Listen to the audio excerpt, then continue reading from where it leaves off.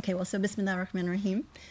So we wanted to try and be really strict about time because we wanted to finish before iftar in case people have other commitments. So we'll just get started. And so I know this is a real challenge for us to make sure that we can quit. So, but we've got enough people here to help us stop. So we're not going to do Q&A either if we run out of time. So we'll just So anyway, but anyway, I hope it's so wonderful to see you. We miss being with you in our space, but this is fine. I'm grateful to be able to connect in whatever way possible.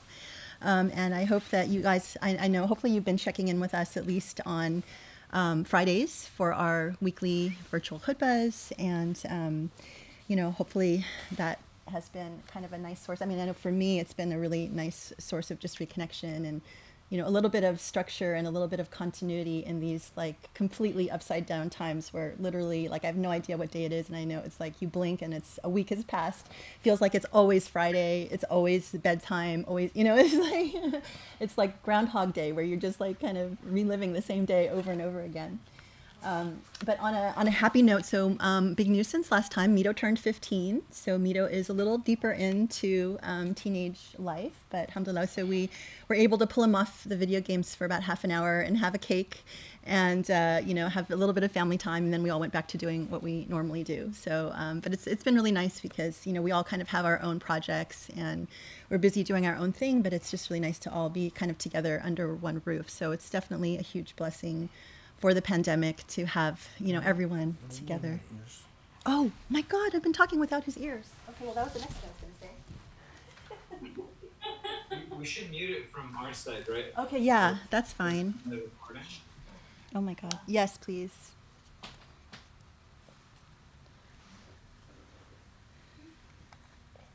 Can you hear me okay? Okay, so that was a demonstration of fasting brain, which I have a really bad case of. So my next thing on my list of things to say is that not as much has changed, unfortunately, on the hearing front, and that the professor still is, we're not able to hear except through this little pocket talker. So thank God, well, somebody, so I was starting my talk and like leaving the station without him. So, but alhamdulillah, I mean, I think that people have been able to tell from the khutbahs that it's really impossible to know that there's any difference because they're really, the khutbahs have been extremely powerful. And on that note, we got this really great news that there was someone who had been published an article about Friday congregational prayers live streamed around the world. And then they identified the Usuli Institute and the professor as being the most significant among them. So we were really excited about that. And then also in that same website, it's the Religion and Ethics website, ABC for Australian Broadcasting Channel or Corporation, something like that. They also published a summary of the khutbah from last week for Ramadan, which is really cool. So you guys can check that out online. So, and it was actually, I was really happy that they noted that we had been doing these virtual, khutbahs for a year before the pandemic hit. So that actually, made me very proud. And, we've been covering a lot of ground since then. So alhamdulillah for that. But so, it's always interesting to see how, I guess, people have been adjusting to pandemic mode and, how the world has changed. I mean, for my first month, I definitely was like, maybe not the first month, but for the first couple of weeks, I was just completely obsessed with the news and the counts of how many people have died and, the state of the world. And it was just very intense. And it was getting to the point where I felt like I was always on sort of this fight or flight mode. And it was getting to the point where it was just really not healthy to do that. So I definitely scaled back on my news intake. And then when I sort of started to calm down, then I became very curious about how everything has sort of changed and moved online and how we sort of all very readily accepted this sort of new medium of communication and connecting with people. And I mean, to say it's always, I mean, one of the things that I find the most interesting is just to see like what's in the background of how people live, right? You want to see like what they've got behind them. And it's like been sort of fascinating because sometimes people make a point of sitting in front of their bookcases. And so I always pause it and I like look at the bookcases to see if I recognize any books. And especially if it's someone Islamic, I'm like looking for the professor's books. But but it's sort of fascinating to see like what people have in the background, if they have artwork or furniture or lamps or whatever. And even, I've noticed like rich people set their, the angle so you can see like the expanse of the house behind them, or some people just have like absolutely like nothing, like a blank wall, or obviously some people don't even pay attention to what is in the background. But it's just sort of like interesting because it's like we're all sort of now on the same level playing field, right? We're all just sort of faces on a screen or boxes of faces on a screen. And an interesting example of sort of the impact of this new way of communication is partly I've noticed through even late night comedy. So like before the pandemic, my favorites were Stephen Colbert, and then Seth Meyers, and then sometimes Trevor Noah, like in that order. And then they all moved to pandemic mode. So, now they're all at home and they have, different things going on. But, I'm sure that it's affected them in every way, aside from sort of like, their studio being home. But I think their writers, I'm sure are affected to a certain point. And it's hard to tell a joke and have to kind of wait for that gap of time when people are supposed to be laughing and how you handle that. So all of those things kind of add up. And I noticed that since pandemic mode, my preferences have actually changed. So my number one is Seth Meyers. And then a close second would be kind of Colbert and Trevor Noah tied. But, it's hard for me to say which one I prefer. And the reason is because I've found that like Seth Meyers, his content is better. So I don't know if he's writing his own material or other, or maybe his best writers are writing his material. And also his delivery is much better. It's like faster, and he's not as fazed by that gap of silence. And so, and noticeably, it makes a difference. Trevor Noah, who I always thought was very sort of like popularized and kind of like gross at times, like very sexualized in his content. I've noticed he's actually he's still sexualized, so that's why he's not at, in a clear number two position, but he's smarter, and you kind of learn more about him as a person. I think it feels different. And Colbert, you feel like, I love him as a person, but I feel like his material and his delivery was much better suited for a live audience. And I feel like he hasn't made the transition as well to the pandemic, situation. So that was really interesting. And so why do I bring this up? Because it's, I think that we are in this sort of new Zoom, Skype, Google Meet kind of world. And we don't really know how long it's going to last. Some people are saying the pandemic is going to go on for another couple of years. And I know we are definitely not in any hurry to leave the house until there's a vaccine and, things and testing and things are just in better order. But so with our new reality, I think it's really important for us to think about how do we use this new medium and how do we, communicate effectively, and especially as Muslims, because everything now has gone online. And I've definitely, increased, as I think most people have, intaking social media and watching online conferences and people talking and things like that. And, it's like most of the time I'm just very like click around, it has to capture your attention. And so it's got me thinking about, okay, well, what really does make a difference? Assalamu alaikum. And yeah, please silence your thingy. And, maybe it's because I'm a little bit of a marketer by training too, but, it's like I feel like, we have to start thinking out of the box, especially as Muslims. Hang on one second. So I'm going to just adjust this a little bit. Okay, I can't adjust the screen, but anyway, all right, I'm going to leave that as that. So, and naturally I've been thinking about, what does this mean in terms of what we are doing at Usuli, and how do we make our content, and our delivery and all of that more interesting and more attention grabbing. For all of the things literally that I have watched, the thing that there's literally been one thing that I've watched from start to finish, and it was good enough that I actually watched it over and over again at different points. And it was a conversation that was hosted by CARE for young Muslims. And it was a conversation between Linda Sarsour and Zahra Bilou, who is the executive director of the San Francisco Bay Area chapter. And they were talking about racism and COVID-19. So this was on April 21st. If you're interested in seeing that conversation, you could find it, I'm sure, definitely on their Facebook page. It's there. And it was supposed to be geared for a younger audience, but I was really like captivated and drawn in. And I recognize, thinking about it, it's because these two women are extremely knowledgeable and extremely experienced, but they're also very good speakers. The things that they were talking about were really, like true to the reality on the ground and what was going on. It was smart. It was riveting. They were bringing up really important things to think about. And so they were trying to definitely advise like a younger audience how to operate in this world, and how to kind of stand up for justice and organize for causes and things like that.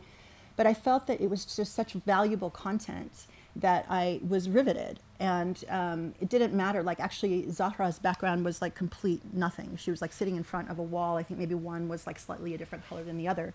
And then Linda Sarsour, I think, was sitting maybe in her kitchen or something like that. So there was nothing remarkable about their background. And it just didn't matter because the content was so good and the delivery was so good. And in contrast, I've definitely seen a lot of people who are online, and it just feels like they're just happy to be recorded, and they're just happy to be there and ramble and kind of say whatever they feel like saying. And you can only really stand so much of that. It's almost like they're not really thinking about their audience, or they're not thinking that the people that are watching them might be very intelligent and very engaged, or want to be engaged. And so it just doesn't capture your attention. So I take a lot of that into consideration, like when I'm also preparing for my talks. Like it's really important to me. I mean, one of the things that is very painful that I do is I make a point to watch back like my talks. And it's like you hate hearing yourself speak, you hate like kind of seeing yourself talk, but it's extremely instructive for seeing how you present yourself and what people are seeing when they're listening to you, and you can definitely improve by that exercise. And I spend a lot of time thinking and preparing about my talks, thinking about what I want to say, trying to think about things that might be thought-provoking or different. And I usually stay up really late the night before, like writing everything out and preparing. And maybe other people don't really need to do that, but I feel like I'm not really comfortable unless I've sort of laid everything out and I know what I want to talk about and have things that come to my mind, so I'm not just sort of on screen going which I see, unfortunately, a lot of people do. And I just, just food for thought, I am, often thinking about how can we as Muslims make a difference, right? I mean, because how can we stand out? And especially, I think that if you are doing anything Islamic, by definition, you are working on God's behalf. And that work deserves your best effort and your best preparation. And I think it's a way for us as Muslims to stand out. Why should our talks not be the most intelligent, the most thought-provoking, the most interesting, the most spiritually profound? And I mean, I know that it's not just Muslims that get on and start, like rambling or whatever, it's everybody. But this is an opportunity for us to kind of think about, how can we be better? And, maybe it's a way that we can make a difference.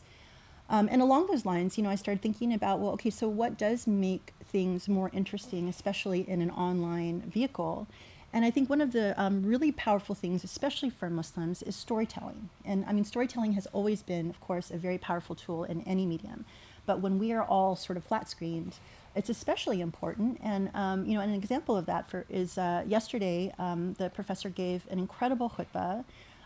It was one of our longest khutbahs. It was actually like an hour and 11 minutes, but it didn't feel like that because he spent the first khutbah telling us a story.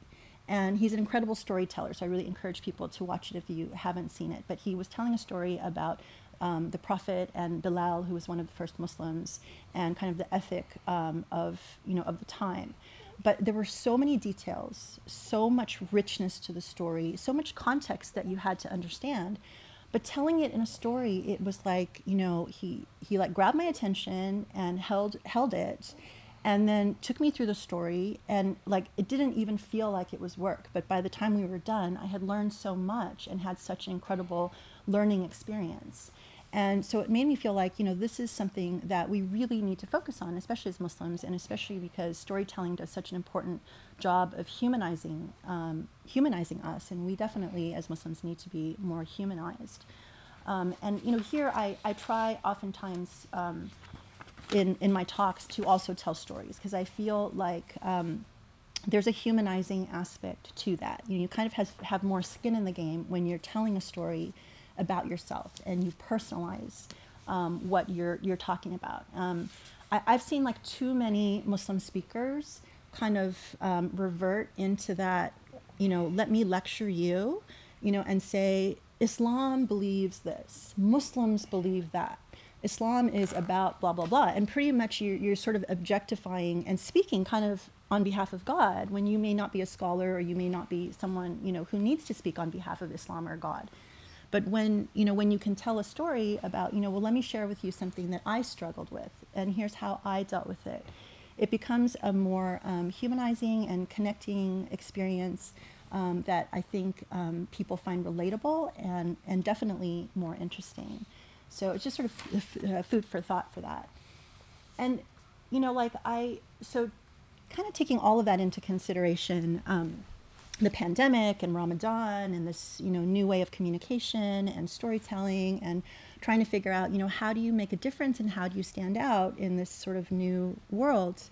I personally was really like trying to think of something special that I wanted to do for Ramadan. And I think most people know if you follow me online or follow us on Facebook and stuff like that, that what I decided I really wanted to do was share actually my favorite book, which is The Search for Beauty in Islam, a conference of the books. And what I wanted to do was just take a chapter a night during Ramadan and share it. So, like right now, I mean, it's hard for people to read, but I feel like now with, the pandemic, people have more time. And this book is very special. If you don't know it, it's about 62 chapters. Oh, sorry, this one is 85 chapters. They're short chapters, and each chapter is its own story. And it's basically our life a bit. It's the professor wrote this back in the late 90s and early 2000s. And it originally started as chapters that were published individually in a magazine called the Minaret magazine. And it was a publication of the Islamic Center of Southern California. So yes, that is the same mosque that banned him last year because he, wanted to honor Mohammed Morsi after he was killed. So, we go way back with that mosque. But so he used to publish this book or these articles, and it was again back in the 90s, and this is how a lot of people were sort of first introduced to a lot of the professor's writings. And I've mentioned this book a lot before, but it really takes place in our library at the Usuli Institute, right? So that's our private library with probably like 1 million books. The number is actually a mystery because we don't really know, but it's the premise is that the professor would retreat at night into the library and have these conversations with with Islamic jurists from our past, and the idea that each book is a jurist that's preserved in time, and he would engage the different jurists on whatever problem was at hand. But it was a really powerful way to storytell and teach us about our tradition and introduce us to our scholars and engage in the way that a jurist thinks about beauty and God and seeking the divine and how to solve problems that confront us in our modern life. And it's a magical book, and it's a book that when we first met back in 1995, actually before we got married, he shared with me the very first chapter from it, which is called Conference of the Books, the first admission.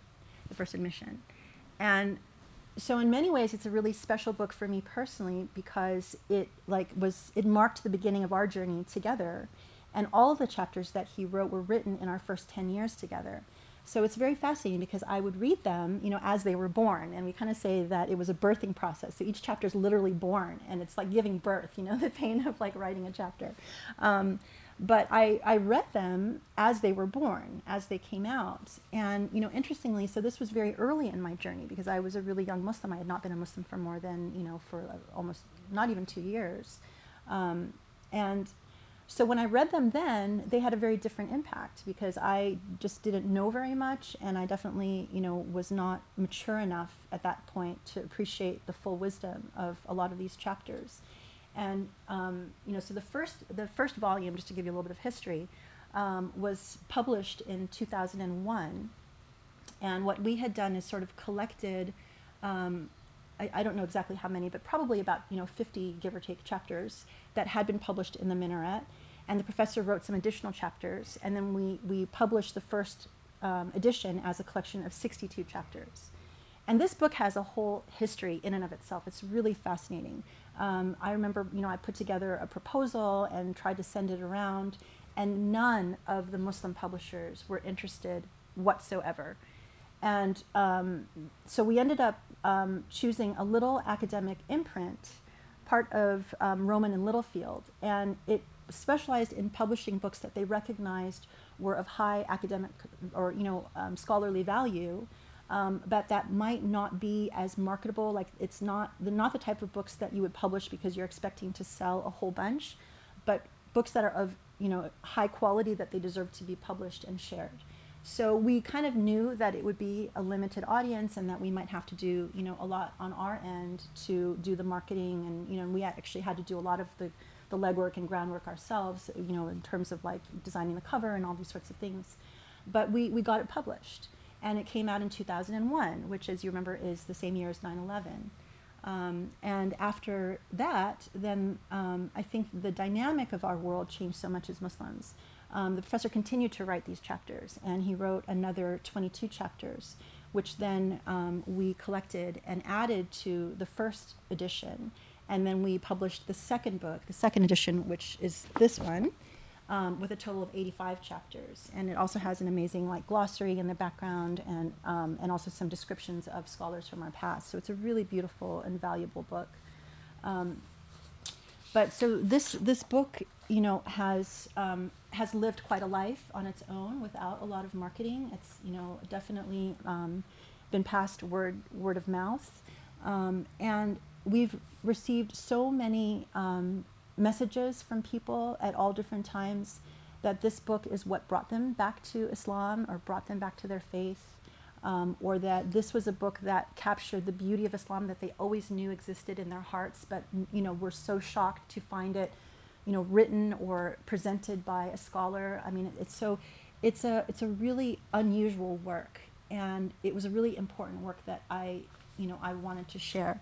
And the interesting thing is that oftentimes, because each of the chapters are short and can easily be read, and they as a matter of fact, they don't need to be read in any order.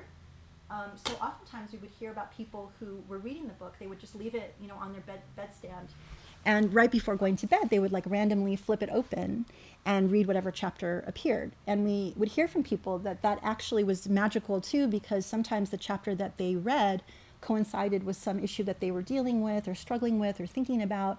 And so there was definitely a feeling of this divine intervention. And I know a lot of times people read the Quran that way too, where they kind of open it up and then it kind of speaks to them, and sometimes they're really surprised by what they find. So I wanted to do that also for sharing, a chapter a night during Ramadan, because I thought, I really do believe that God speaks to us in different ways. And when I open a chapter, I'm going to pray every time I do it. I always say Bismillah, and I say Al-Fatiha. And I pray that whichever chapter is being shared will be valuable to someone who is going to be reading that. And it's been a really incredible experience. I mean, I try not to second guess it too. There have been times where I flip it and I go, really? This one? And then I'm like, oh, no, maybe I should, flip it again. I don't really, and no. We have to trust the process, because obviously God picked this one for a certain reason. And subhanAllah, so now we are on, tonight will be the 10th chapter that we have shared. And so I just wanted to kind of give a little bit, tell a little bit more, a few more stories, I guess, about this. So I've shared with you now a little bit of the history of the book. I think the thing that is also the most striking to me is that even though these chapters were written in the 90s and early 2000s, when I read them now, it's been, almost 15, 20 years since I read this book. And life was so quick before, was so fast before the pandemic. I would always see the book and I'd be like, oh, I really need to read it again. And I just never did because it was just, I was always, too occupied with other things. And so I'm really grateful for the pandemic and Ramadan as a chance to reread these chapters. And it's like reading them, for the first time. Because I now, so many years have passed. I've learned a lot more. Alhamdulillah, I think I've matured. I recognize that the wisdom that I'm reading is just mind-blowing.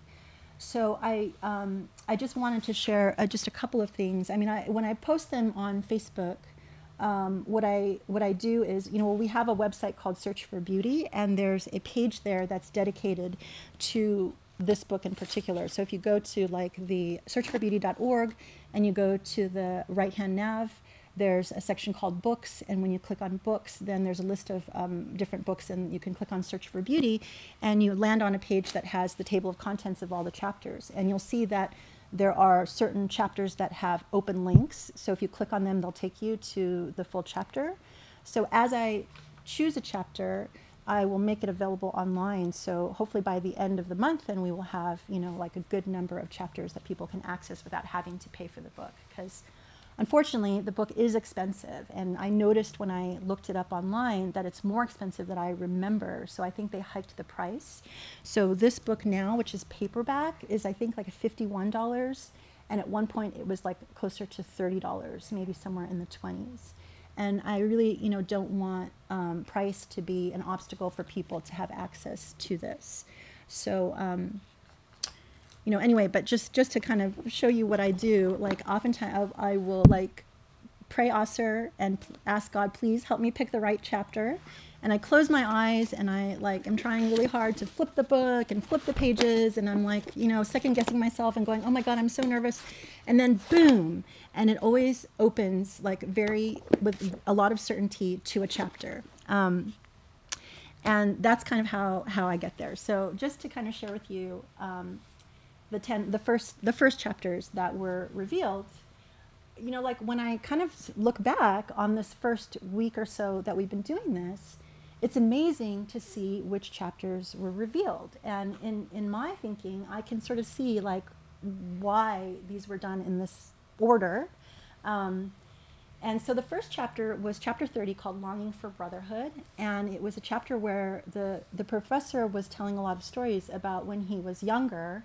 And he was filled with dreams of reviving, the Islamic message, and felt that, America was kind of the new possibility for the rebirth of this beautiful Islam, and how he and his brothers at the time, brothers in faith, would often go hang out at Denny's at night and talk about their dreams and all the things that they could do. And so it was really connected to, the Islamic Center of Southern California and all of these ideas of how to change the world. But he wrote about, what that sense of brotherhood was and what it meant, and kind of like how a lot of people sort of fell away, but how brotherhood is really sort of, it's not like a legal category, but more an ethic or, a feeling. It's a really, really beautiful chapter. But as an entry point chapter, I noticed that it's actually a very like easy chapter, because it talks about something very human and the idea of being someone's brother or someone's sister, and what that means, and how in many ways maybe we as Muslims have forgotten what that means. And so that I took as a really lovely, like easy first step in, because the book itself goes through a lot of different moods and a lot of different tones, and even a lot of different intellectual exercises. Some things are really easy, some things are more challenging. And, it can go from happy and jubilant and funny to very somber and serious and philosophical. And it just depends on the chapter that you happen to be reading. So that one was a really nice sort of human kind of story of love of brotherhood. The second chapter, chapter 25, Burdens of a Generation, was a tribute to Dr. Hassan Hathout, who was the elder brother of Dr. Meher Hathout. And they were both very instrumental in founding the Islamic Center of Southern California and the whole Muslim community here in LA. And, the Hathouts go way back with the Abou El Fadls. So, Dr. Hathout was one of the professor's father's best friends from the time they were like children. So there's a very long history. And actually, Dr. Hassan Hathout was the doctor that delivered the professor back in Kuwait as a baby. So they go way back to the beginning. But he was someone, in this chapter, this was written after Dr. Hassan passed away, and it was intended as a tribute. But it was much more than that. It was really kind of an example of how someone within that Islamic ethic honors an elder, someone who he admired and loved, and loved because of many of his Islamic qualities. So I found that it was just a beautiful way to understand how should we honor people that we love with dignity and respect, and there were a lot of important lessons there. Then chapter 3 was number 3 was chapter 77, called Embracing the Beloved, and it was extremely short but extremely powerful chapter that was just about a tribute to loving God, and that was amazing. Chapter 4, or the fourth night, was the fourth night was chapter 85, which was called The First Admission. And interestingly, this was the last chapter of the whole collection.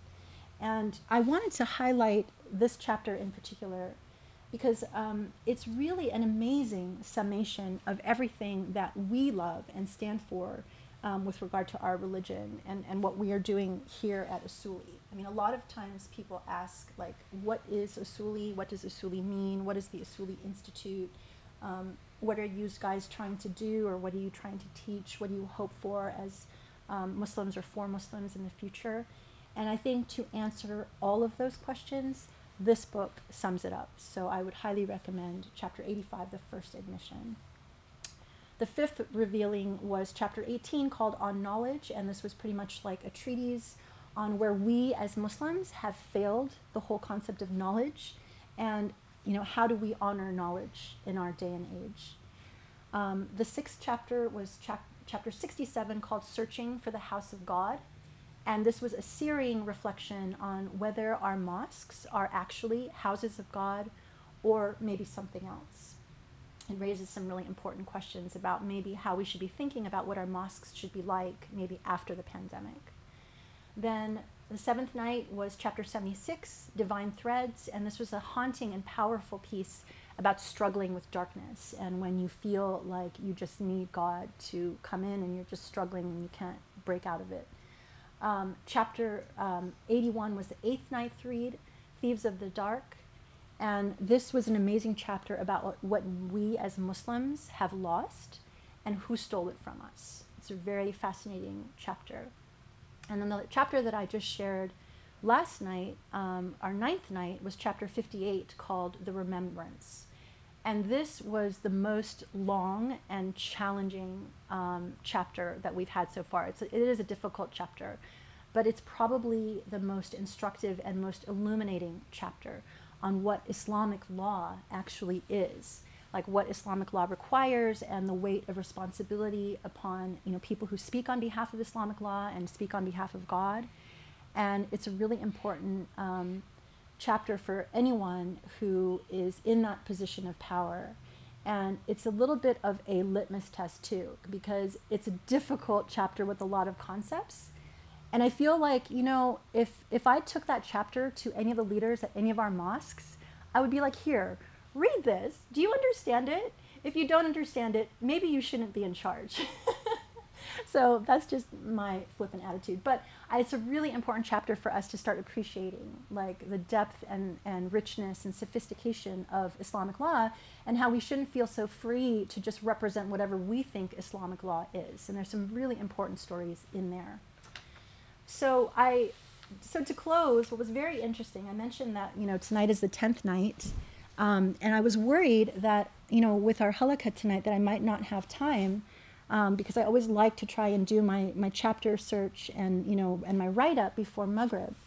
And this session's going to, go up until right before Maghrib. So I was thinking, well, maybe let me ask, I was thinking, well, let me pray and ask God if I can do my flipping with the chapter tonight, like right now.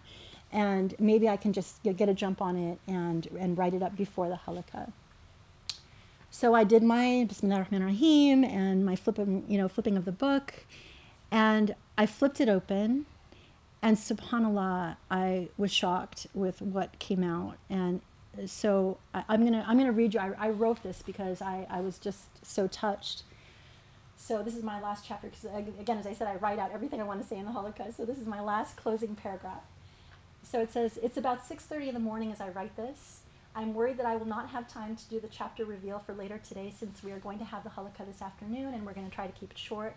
I'm already over with 7 pages of notes for my talk. Most talks never go past 6 pages, and that usually takes me about 30 minutes of speaking. I ask God if I can do my flipping for day 10, and if God would bless it. I begin flipping the book and the pages as usual and recite Al-Fatiha and Bismillah several times. I open to the page, and it opens with certainty to chapter 28, the search for beauty, the essence of everything. It's a divine sign. I read it and find everything encapsulated in basically 2 pages. Alhamdulillah, this is a most blessed sign of love, and I am so grateful. So this is my reveal. I haven't put it on Facebook yet, but it's chapter, what did I say? 28, the search for beauty. And it talks about that beautiful hadith, God is beautiful, and God loves all things that are beautiful, and how that's really the premise of this book, but it's the premise of, you know, our understanding of this faith and everything that we do. And it's one of those really important measures by which you understand if something is truly Islamic or not. You know, is it beautiful? Because when you are searching for the divine, you are searching for God.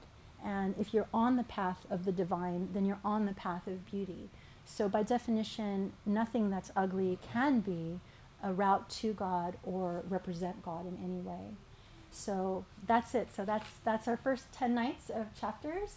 And if you haven't joined, I feel free to jump on at any time. It's never too late, and it'll be up anyway. But hopefully, you know, it'll be really interesting to see what other chapters come between now and the end of Ramadan. So that's all I want to say. So thank you so much for joining us, and I'm going to turn it over. Oh no, actually what we decided is, because we started this before Asr hit, so we're going to take a really quick break now to pray Asr, and then we'll come back, and then we will finish inshallah at 7. So that's the plan, okay? So we'll be back in just a little bit, inshallah. So I just wanted to say one last thing before we transition over to the professor. I wanted to thank, there are a lot of people who have donated, especially during Ramadan, and I just wanted to apologize because I have not been very good about sending acknowledgement or, you know, thank you letters as I should, but I just bought a new donor management software, so I'm going to figure it out so then I can do it with a touch of a button, but it's still going to take me a little bit to figure it out. But I just wanted to say, you know, to give a verbal thank you, because it means so much. I know when people send money and donate, and it means so much to us. And to be honest, I haven't really made it a priority to ask people to give, especially during, you know, it's going to be Giving Tuesday, this Tuesday, and all of that. But I just feel like there's so many more important causes and so many more people that are suffering in the world that, you know, we would love to have, you know, funds to develop some intellectual programs and all of that, but there are people who can't even feed themselves or don't have shelter. So, you know, I really encourage, even on my Facebook page, for people to donate to orphans. There's a Syrian orphan group that we regularly give to, and you can find that on my page. But in all cases, but thank you anyway. We are so grateful for all of the donations that people have given, and you know, and may Allah reward and bless you and elevate you, and, you know, and multiply those blessings, especially because it's so hard for people to believe in donating to intellectual causes. So that makes you super special already. So, but we're very grateful. And then the last thing I just wanted to say about the chapters is these 10 chapters that were first revealed, if you do nothing, then read these 10 chapters. That can totally transform your understanding and love for this religion and faith in this religion. And so I really encourage, it's not a hard thing to do. They're not really long chapters, but these are super powered chapters that will, you know, touch your heart in surprising ways. So just wanted to say, you know, that's worth investing your Ramadan time in. And except for that last chapter, 58, that one really, you need to be careful of fasting brain. That's hard. It's hard for a normal brain. So fasting brain is going to have some difficulty, special difficulty with it. But the other ones are gentle and they're definitely powerful and worth reading. So that's it. And I think the professor's going to come in. So we're just going to shift the cameras and everything a little bit and then we'll get started again. بسم الله الرحمن الرحيم. سورة الفجر.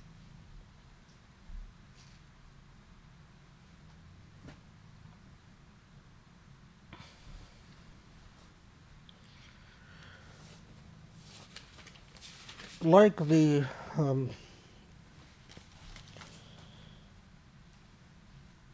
like a lot of the surah revealed in Mecca, the early surah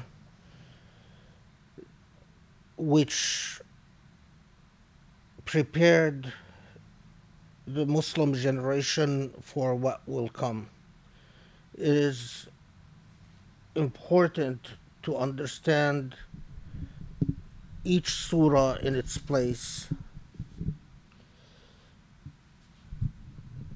And the earliest revelation, all the surah of the earliest revelation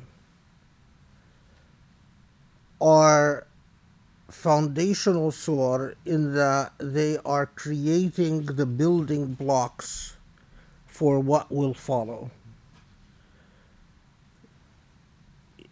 They are prepping the human being who will be persecuted, who will migrate in the hijrah from Mecca to Medina, who will create a state in Medina that will anchor the Islamic message, which will then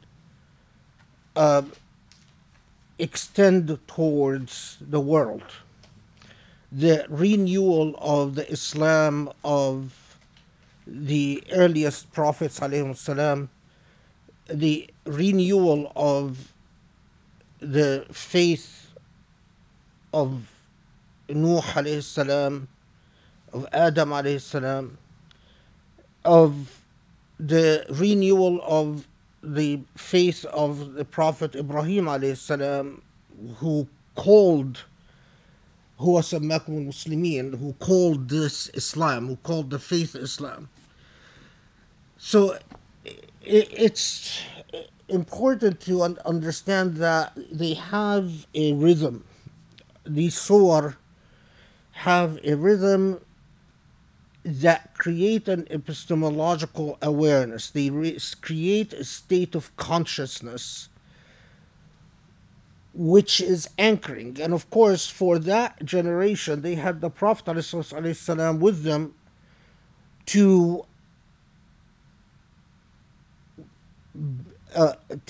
help that generation create the consciousness that is necessary for the foundation of Islam. We don't have that great blessing. We don't have the company of the Prophet, a living example with us. And so our relationship with the Quran has to be embedded in a prophetic relationship that we ourselves explore and investigate. And that's harder. But at the same time, it's an easier test, because imagine if you are born in the age in which the Prophet ﷺ is with you. Well, the sacrifices that you are asked to make at the time of the Prophet for the companions, for the Sahaba,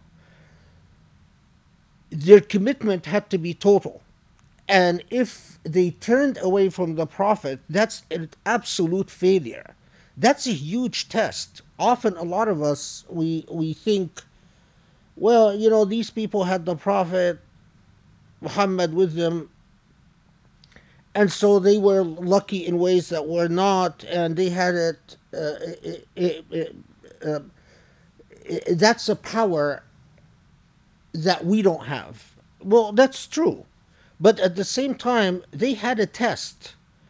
that is very hard, because if you fail to respond to the Prophet Muhammad at the time of the Prophet Muhammad, that's a complete failure. Now, of course, that begs the question, if we were born at that time, if we were there at that time, would we have responded to the Prophet Muhammad? I mean, it's easy for us to sit here today and say, oh, yes, of course, we would have. But when you keep in mind the type of sacrifices that these people had to make, and you think of your relationship to material things, would you have made the sacrifice? Would you have failed in the test? Now, since we don't have the Prophet ﷺ with us, understanding the dynamic of these earlier surah, we must always ask ourselves what type of sacrifice they are demanding of us. Because failing to ask that question or understand that question is something that you will have to confront Allah with. Now, why do I underscore this? Because Surah Al-Fajr is said to have been revealed right before Surah Al-Buruj. And Surah Al-Fajr presents, as we will talk about, presents Muslims, these early Muslims, as it's forming their building blocks, their consciousness. It is talking to them about basic ethical principles that require a relationship with material wealth, basically alerting these earlier Muslims. Remember, this is before the Great Persecution. This is before, we're not sure if it was after Khadija died or before Khadija died, but most likely it was before Khadija died. Most likely Khadija was alive at the time. It is preparing Muslims. Put yourself in the position of these earlier Muslims. It is preparing them for what will come, what they don't know will come. And what will come is that there's going to be an economic boycott by Mecca. There's going to be huge financial sacrifices. Surah Al-Buruj, which we inshallah will come, we haven't done a tafsir of Surah Al-Buruj yet, is preparing Muslims for physical persecution and torture.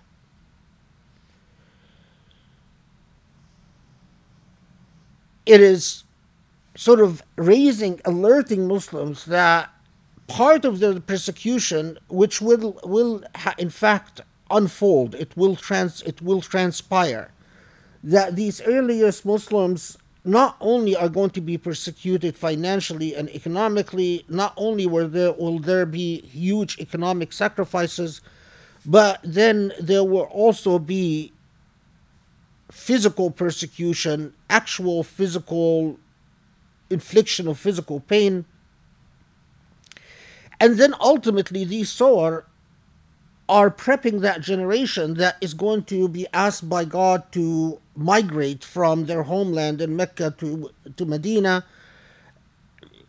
Now, for Muslims after the first generations, understanding that these surah are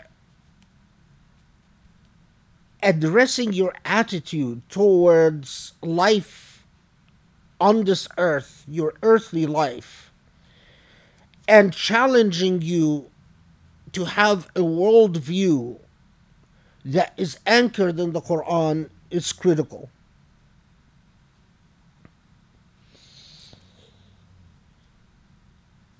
In this context, the vast majority of authorities agreed that Surah Al-Fajr was revealed in Mecca, that it was among the earliest surahs, that it was revealed before Al-Buruj. Um, Interestingly enough, there is I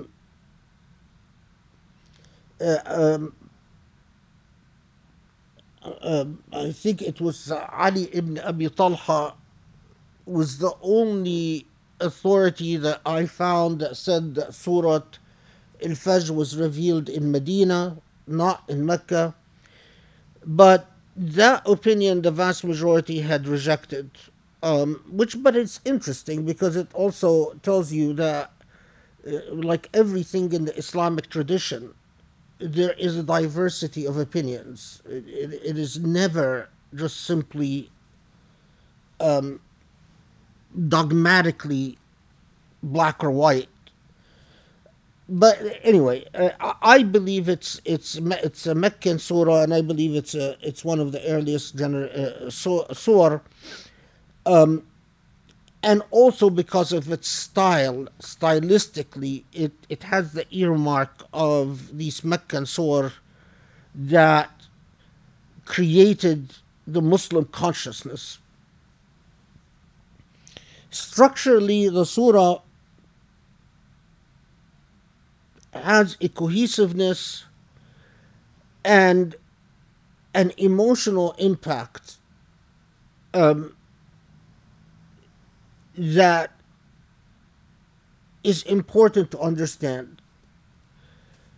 It starts out, like a lot of Meccan surah, it starts out by calling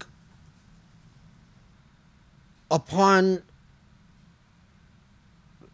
people to reflect, and it starts out with a certain gentleness, a certain tranquility, an aura of is connecting you in many ways with nature, with the physical laws of creation. So when it starts out, it calls your attention to Al-Fajr, and we'll dawn, Shaf' and Witr, we'll talk about that, وَاللَّيْلِ إِذَا يَسْرِ, and the flow of the night, alerting you to some of the physical laws that are the laws of creation and God. And then the challenge of reflection. Like a lot of these surah, reminding you of some basic building blocks of nature, then a challenge addressed to those who reason, or to those who have an intellect, or those who have a conscience, or those who have an awareness. So it's like saying, do you use what Allah gave you,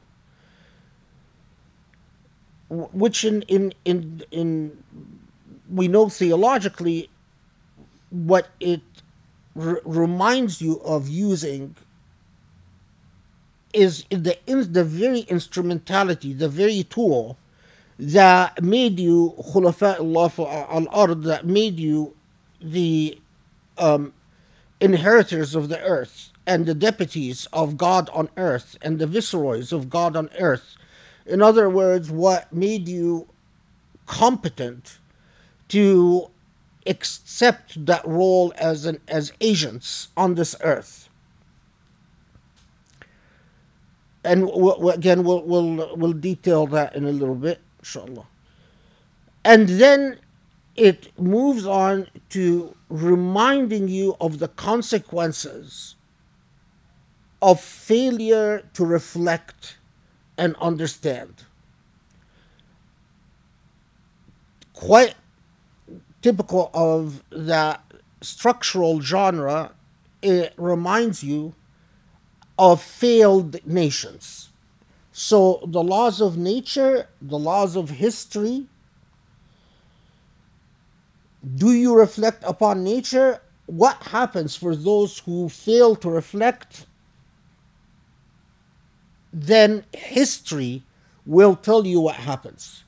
The consequences of nations that have no intellect or that didn't use their intellects the way that Allah intended them to use it. And then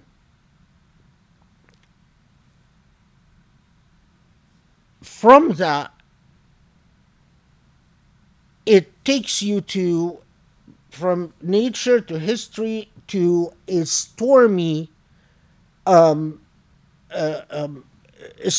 picture, the picture of the transformation to this life to the hereafter. And quite, again, within this structural setting, the transformation is the imagery of entire creation being torn down. That this whole artificial creation or this artificial reality that you live in, that you fail to understand, then Allah just tears down and folds up, or that rolls up, and you're presented with the reality of the hereafter. And then the consequences in the hereafter, and then the final reminder, which again, either in these types of surah, the reminder is always either of what it means to be alienated from the divine, who is your source, who is in fact the innate reality, the source of everything, or the consequences of what it means to be united with that divinity. So always these surah either end on the theme of here's what happens to the alienated, or on the theme of here's what happens to those who are united with the divine, rather than alienated from the divine. So that structure, in fact, if you memorize the shorter surahs, remembering the structural elements in surahs often helps people memorize it, because they know that there will be a call for nature, then the reflection, then a reference to the past and the consequences of history, then the unfolding or the destruction of reality, the consequences, and the resolution.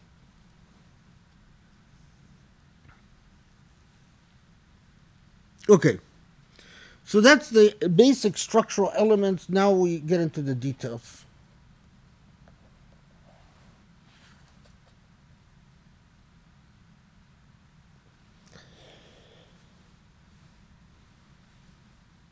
Allah swears in this surah the oath that Allah, the qasam, that Allah alerts us to. And remember that when Allah swears by something, all these oaths that Allah takes when Allah says uqsim or la uqsim walladhi, which is again a form of swearing, it is always because Allah wants to alert us to certain things. Allah doesn't swear by something because they are of great significance to Allah, but Allah swears by something because they are of great significance, or should be of great significance to us. It is Allah alerting us to the importance of reflection on these elements. There's there's a interesting theological debate.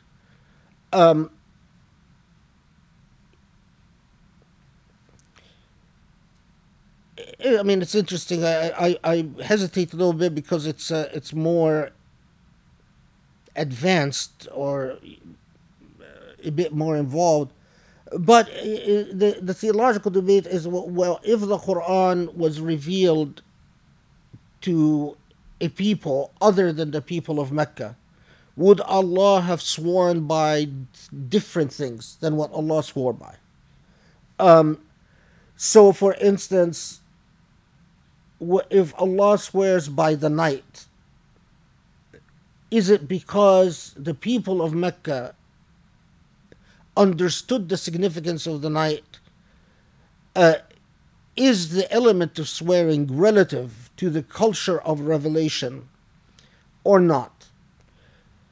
Interestingly, if you look, for instance, in Tafsir al-Mataridi, you'll find Mataridi is very explicit about this point. And Mataridi says that Allah chooses to swear by certain things because they were of great significance to the Meccans.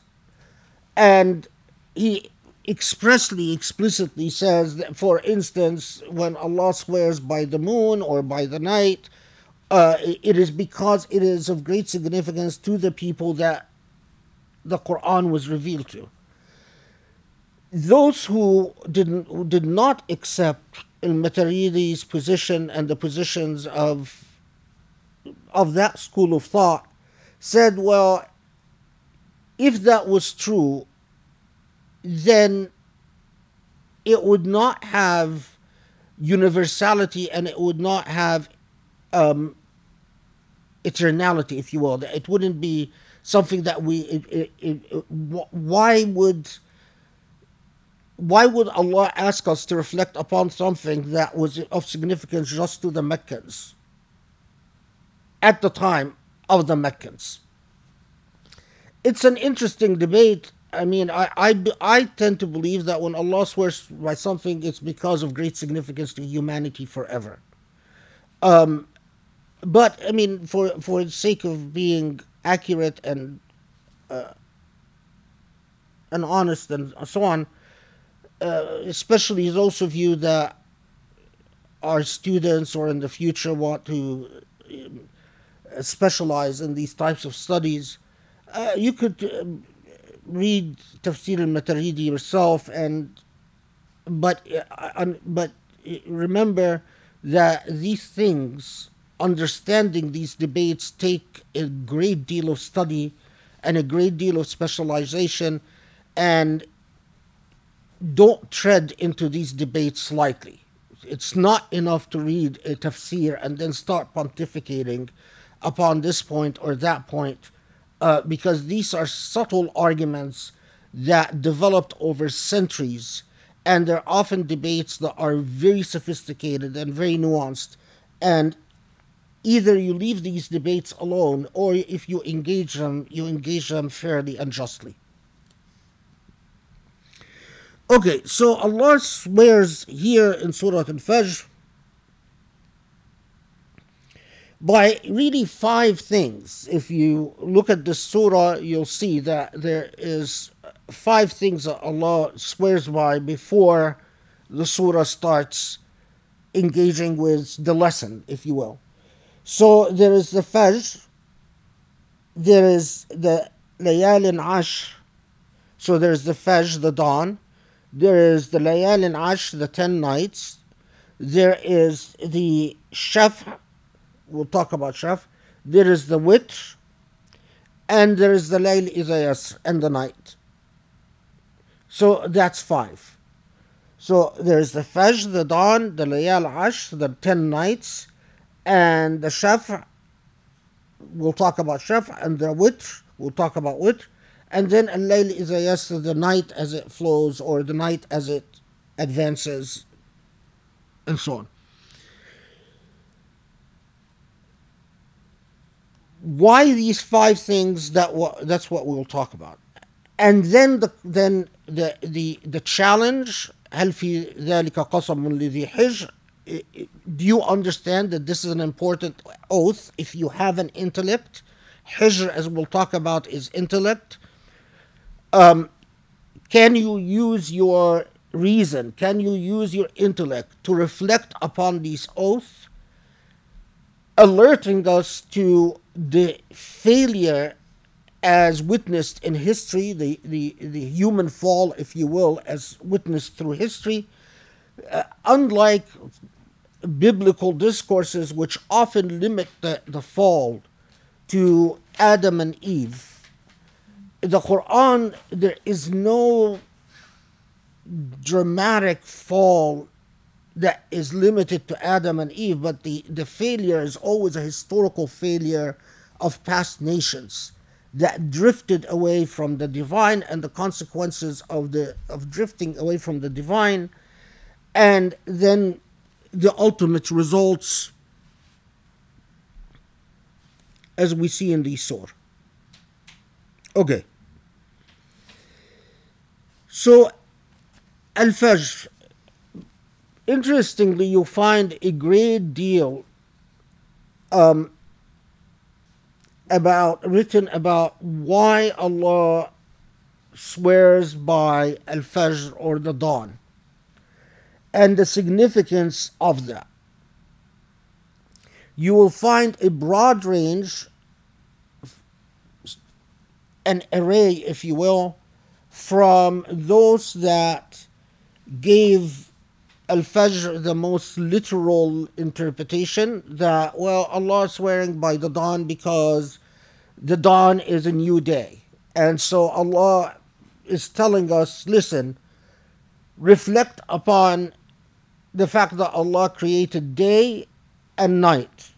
So Al-Fajr, in many ways, it parallels the night as it advances.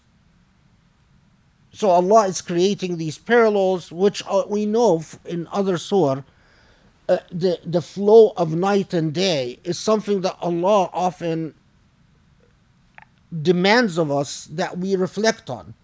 Why we reflect on? Because the intricate balance of the fact that life on earth would not be sustainable. And we understand that in modern science much better than in earlier generations. I mean, the interesting thing is that life on earth would not be sustainable, would not exist, if it hadn't been for that very intricate balance between sun and moon. We today, we know things like gravity and how the earth is protected in this by this bubble that is created by the relationship between the sun and moon. And yes, if it hadn't been for that very intricate balance, life wouldn't be sustainable on earth. And Allah is, centuries before we understand modern science, is speaking to even what ancient generations realized, that there is night, that interchange between night and day, that balance cannot happen by coincidence, that it all points out to the Creator.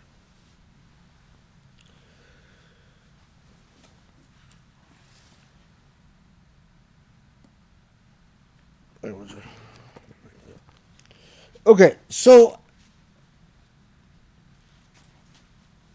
this is, if you will, the most straightforward understanding of why Allah refers to Al-Fajr. If you will, is Zahiri. That's the literalist. Because Allah refers to the night, Allah refers to Al-Fajr, to the break of the day. From that, you do find a great deal of other discussions. If you take the other side of the spectrum, to just give you an idea of that spectrum, so here's, for instance, what Jilani says about Al-Fajr. والفجر أي وحق انفلاق صبح السعادة المتنفس بأنفاس الرحمانية المتلألئ من سماء العماء وأفق عالم الأعلى اللاهوتي. So if you understood any of the Arabic, what Jilani is talking about is that the reference to Al-Fajr is not a reference to the dawn that we know in physical reality, but is a reference to opening your eyes spiritually. That Allah is saying, for all of you, and this is a very common theme in these types of tafsir, that humanity is blind. You were born with a fitrah. That fitrah could render you seeing, but you blind yourself. You blind yourself by the things we will talk about. When Allah references Al-Fajr, when Allah talks about dawn, Allah is referencing to that very first moment where you open your eyes and you witness the divine before your death in your lifetime. So, which, as they say, that it's not necessarily the case that every human being who lives and dies will have a Fajr. There are many human beings who will go through life and never experience a dawn because they'll never open their eyes. There will never be a moment for them where the divine, the luminous enlightenments of the divine, the beauty of the divine will never open up to them, and they will have their eyes closed and remain blind. Now, between this range, between the literalist, the Zahiri, and the most symbolic, metaphorical, there is a great deal of variety. So, for instance, some of the interesting discussions that in desert Arabs, they used to know, or they have something that they recognize in nature, because we don't live connected to nature anymore. It's something that I think is alien to us. That they have something called al-Fajr al-Kazib, a false Fajr, and al-Fajr al-Sadiq, the real Fajr. And al-Fajr al-Kazib, it doesn't refer to a spiritual state. It refers to actually something in nature. That apparently there is a light that appears that in the skies, in the heavens, that give you a sense of a false Fajr. That dawn is here, but it's actually a false light. It's an illusion from the moon. And in books of fiqh, you find these discussions in which they warn people, don't think that Fajr prayer has started. Make sure that you are seeing not al-Fajr al-Kazib, not the false Fajr, but the real Fajr. So that if you see a light and it's vertical and it has certain characteristics that they always describe in books of fiqh, that's a false Fajr. So if you're fasting, don't think that the Fajr has come. Now, of course, would we be able, have any of us looked at the sky long enough to witness a false Fajr from a real Fajr? I definitely haven't. It requires a relationship with nature that is, I think, missing for so much of modern human beings. So, you find these discussions in books of tafsir that when Allah says, wal fajr, walayan al-ashr, that Allah is referencing, even when you look at nature, look long and hard so that you can understand the differences even between a false Fajr and a true Fajr. Um, really, I mean, really interesting points. So if you look, for instance, in Tafsir al-Mawardi, uh, he lists 4 or 5 different meanings for the word wal fajr. We don't need to go into each of them because these debates are often connected to later points that the Mufassir is trying to make about what the surah means. But it is important to understand that you have that range. Uh, from this is a metaphorical reference, don't understand this literally, to no, it's a literal reference, and it's a paralleling between the morning and the night.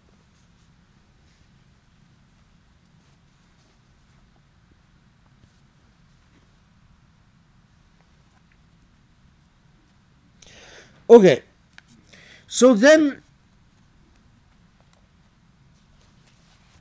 I just want to make sure I didn't forget anything. Oh yeah, okay. Um, in that range I was talking about, in that range that I was talking about, you'll find in a lot of books of tafsir, you'll find a discussion that when Allah says al fajr, Allah is not necessarily referencing the night, but Allah is actually referencing the first prayer of the day. And that what Allah is swearing by in Fajr wa layal al ashr wa shaf' al witr are prayers. And that Allah is alerting us to the importance of Fajr prayer. That Fajr prayer has a great blessing and power. In fact, in Ihya Ulum al-Din, of course by Al-Ghazali, and this is not unusual, and also Ibn Qayyim in several of his works, he'll tell you that the blessing of Fajr prayer is such that those who don't perform Fajr prayer will proceed the rest of the day in the company of shayateen, in the company of fitan, in the company of but that the anchoring point for a Muslim is that first prayer of the day, Fajr prayer. Of course, for modern people, it again strikes our ears because we are so westernized and so colonized. It strikes our ears as odd that relationship with the balance and the music of the day, that the day starts with Fajr prayer and ends with Isha prayer. Modern human beings are not synced with the time clock, with sacred time, which I've talked about before, in that fashion. And so this often, is a particular prayer so important that Allah would swear by.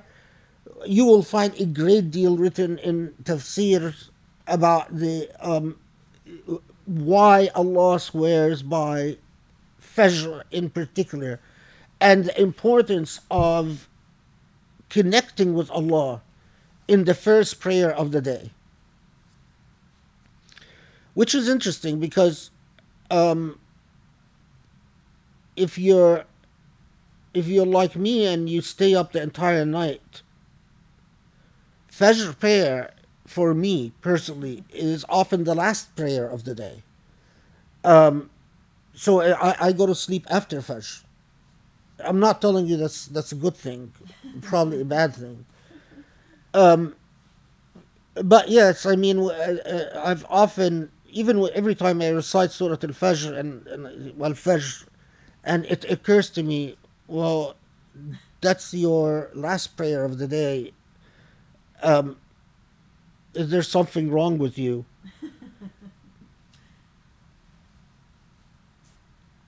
I mean, let's put it this way: if I stayed up the entire night partying and doing haram, then I would be deeply troubled by that. But since I stay up the entire night not doing haram, alhamdulillah, um, then I pray that Allah understands and accepts that. That's the final offering.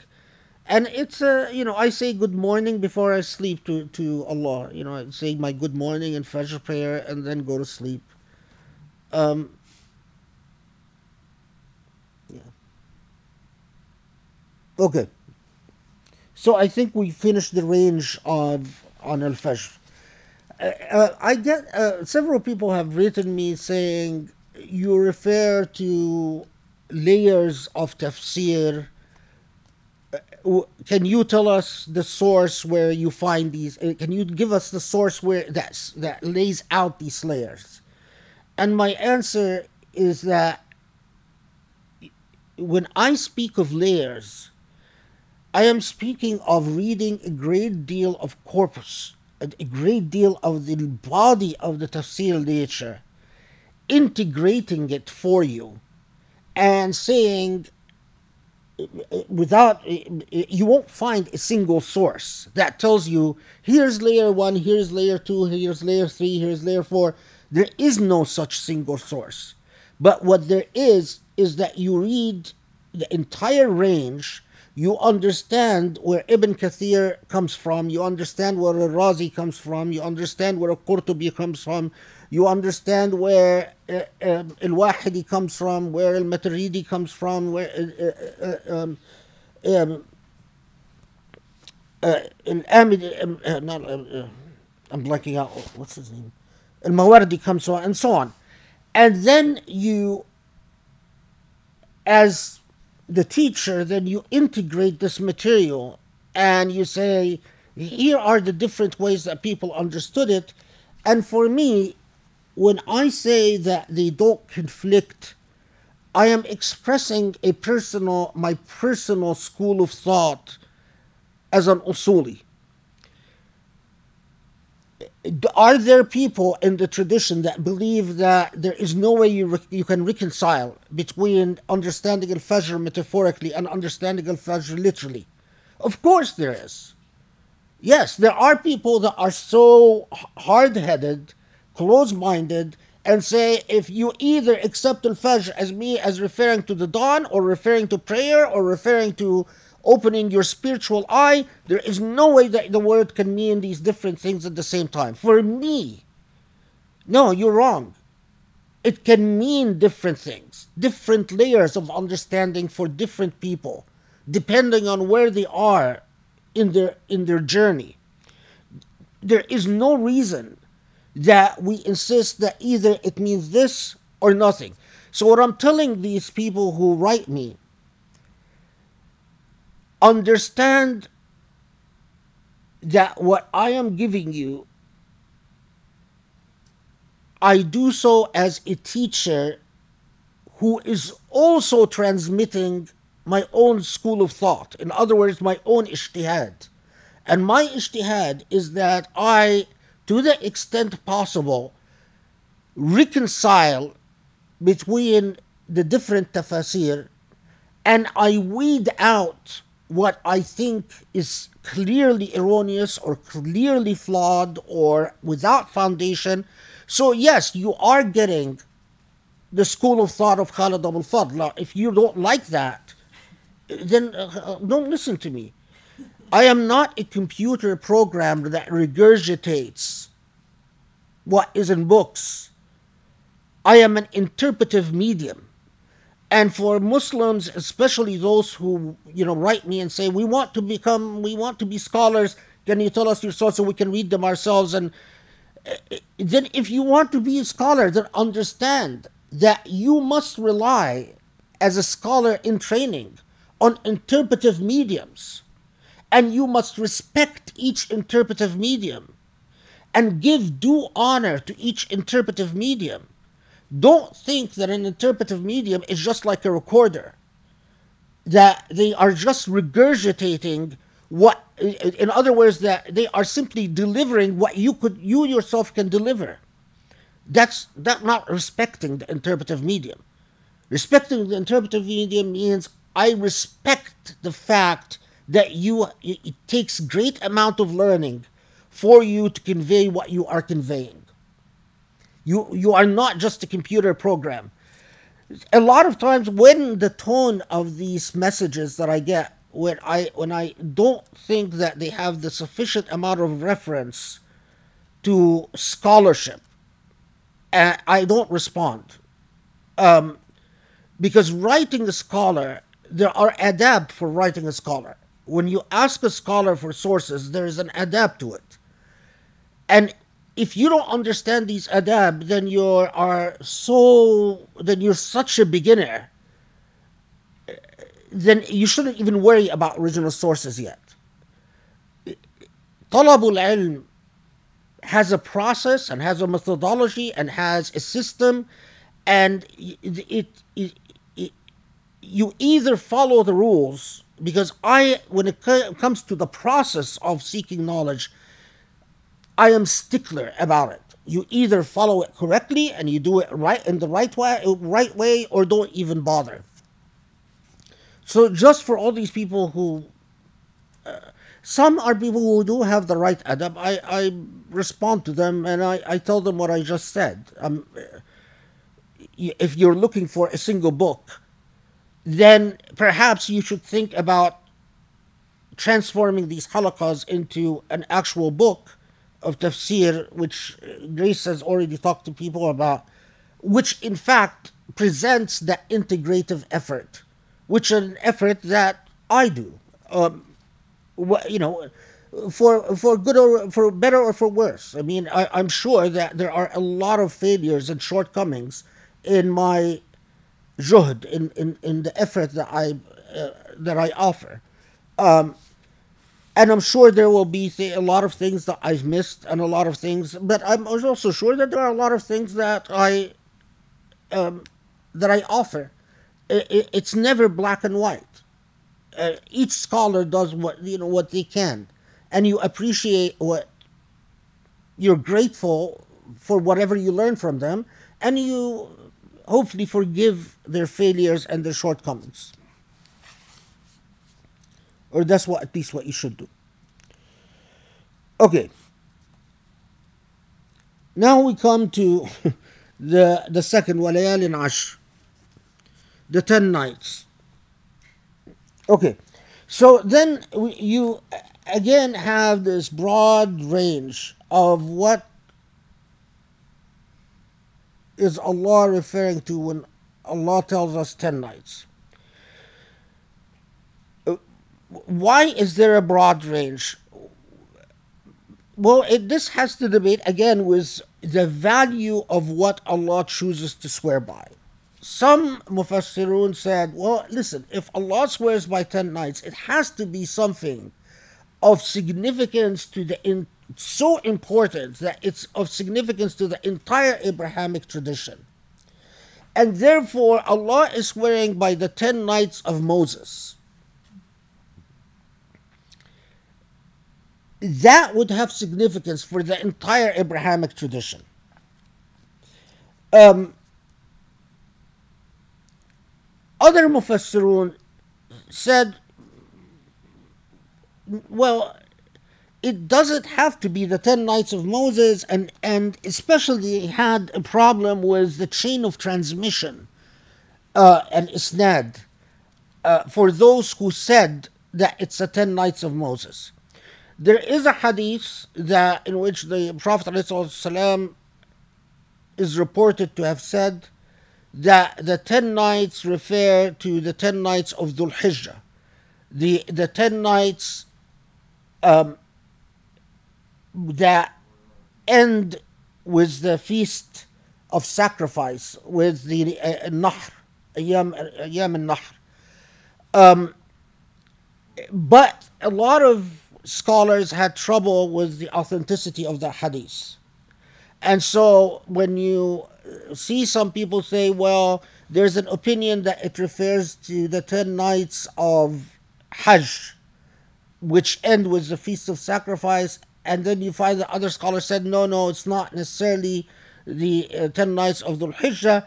The reason there is that disagreement is because of the authenticity or lack thereof of the reports. Okay. Others said the reference is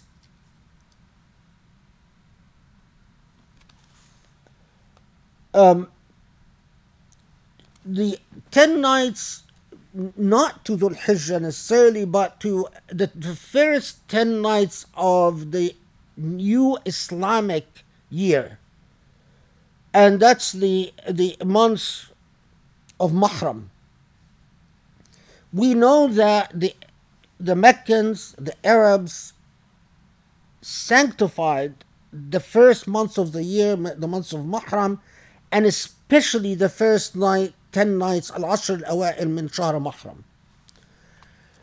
And that these first 10 nights were in which the shedding of bloodshed was strictly forbidden, and it was considered a great dishonor to shed blood in the first months of the year, but especially a great dishonor to shed blood in the first 10 days of the first months of the year, that was a practice embraced by Islam from its Arab Meccan context.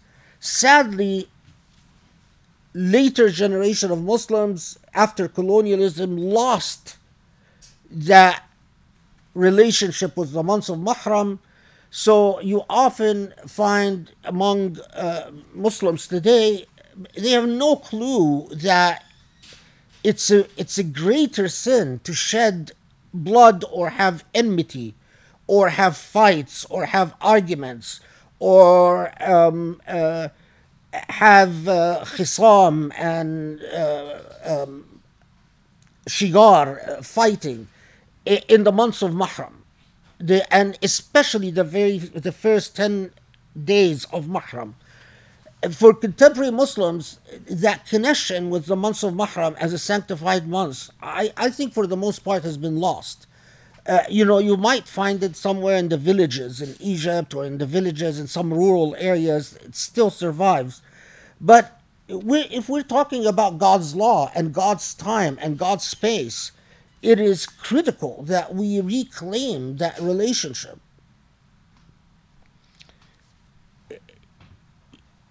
Part of accepting, and this is again, for those who like to talk about decolonialism, if you want to talk about decolonialism, begin with your relationship with space and time.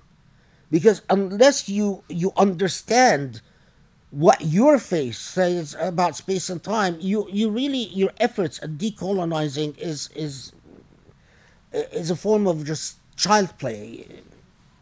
Okay.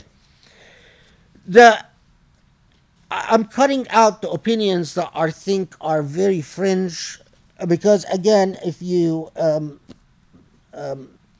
even if you look at what's his name, the study Quran, in the footnote, he'll tell you something, I forget now, but he tells you, there are so many different opinions about the 10 days.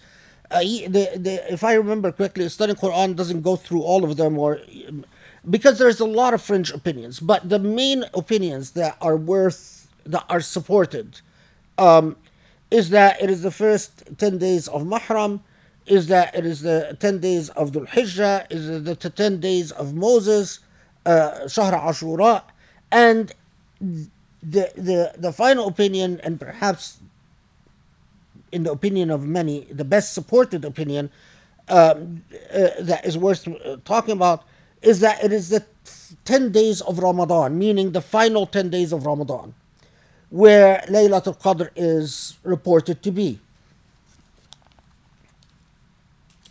Now, in my opinion, there is no reason to say it is just one of them. In my opinion, that Allah could be alerting us of the importance of sacred time. That in the same way, when you have a relationship with Al-Fajr, don't think of time as something that it is owned by human beings, that you control time, you can play around with time, you can advance the hour here one time and take the hour back another time like we do in the modern age. But understand that even time is owned by God, because unless you understand that time comes from God, is owned by God, is the product of God, you will have a very hard time understanding that wealth is also owned by God. Why do we have that attitude towards material things? Because we forget the role of God in our existence. If we understood the role of God, then we would think from the time we see birth to the time we see death, God is all over it. But if our relationship to time and history, I want to underscore history, because history as a byproduct of the post-colonial age is thoroughly secular. Today, when we talk about an academic historian, a scholarly historian, it's a historian that leaves God out of the analysis. God has no role to play. That's what we are taught in graduate school to respect as a historian. Now that's a good historian. Any historian that talks about God in analyzing history is considered a bad historian. That's a problem. But it's much bigger problem than we can talk about now. But it's a serious problem. Muslims understand, if you want to decolonize, start thinking about historical analysis. Start thinking about our relationship with space and time. Understand why when you forgo Jerusalem, Al-Aqsa Mosque, why you are forgoing your very soul. Because you are forgoing the idea of sacred space and sacred geography. Why is it that the companions felt compelled to bring Jerusalem under the fold of Islam? So I've actually hear like the foul human being Yusuf Zidane will say when the companions fought the Byzantines over Jerusalem and took over Jerusalem, that was a war of aggression. This is the point we've reached.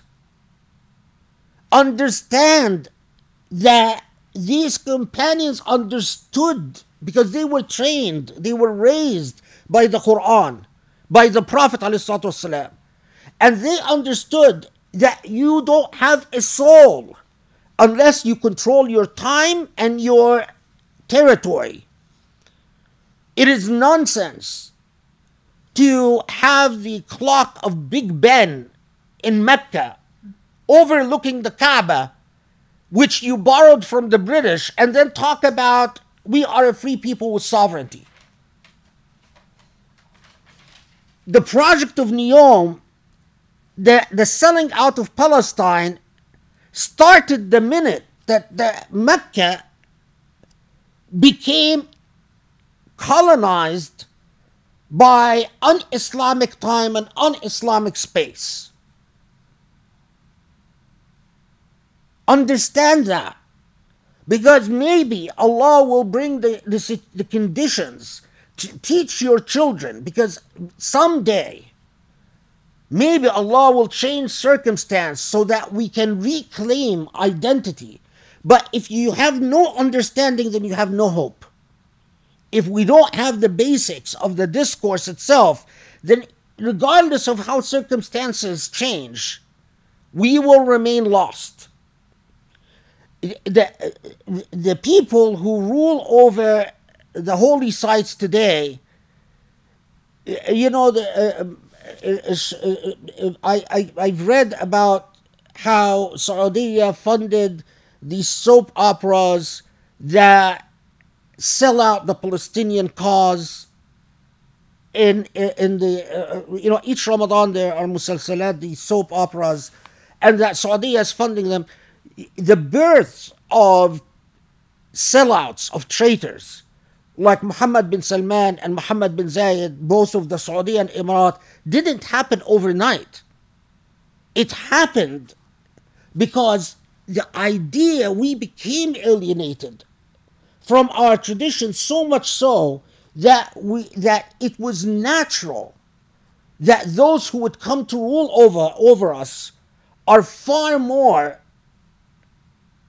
Western, if you will, or colonial, of a colonial mentality than they are of an Islamic mentality. People like Mohammed bin Salman and Mohammed bin Zayed, or Abdel Fattah al-Sisi in Egypt, or leave alone al-Assad in Syria, these are people who were never exposed to Islam, who are as alien in their relationship to Islam as the Prime Minister of Israel. Even the Prime Minister of Israel might be a bit closer to Islam because they're at least anchored in the Jewish tradition. And being anchored in the Jewish tradition, they have some understanding of what sacred time or sacred territory means. That's why they care so much about their settlers, their right-wing settlers, because they understand this is sacred land to us. And if we sell out our sacred land, then we are no more.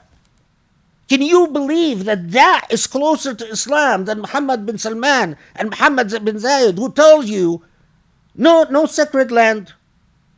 No, as long as we allow Hajj, we can build buildings and do high rises and stand on top of the Kaaba. And that image will torture me till the day I die.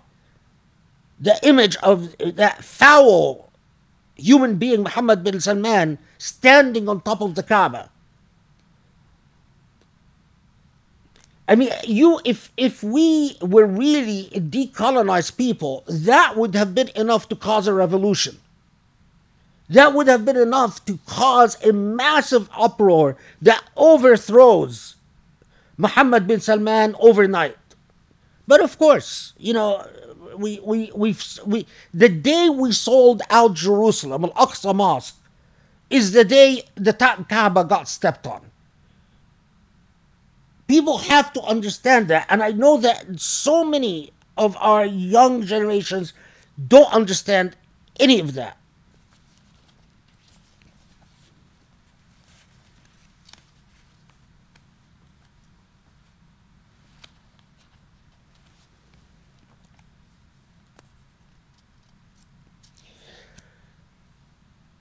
It is entirely consistent for Allah to alert us to the importance of, and the common theme of, look, the 10 days of Ashura, the 10 days of Muharram, the 10 days of Dhul Hijjah, and the 10 days of Ramadan. It is a common theme that Allah sanctifies and honors 10 days. Now, sanctifies what happens in these 10 days.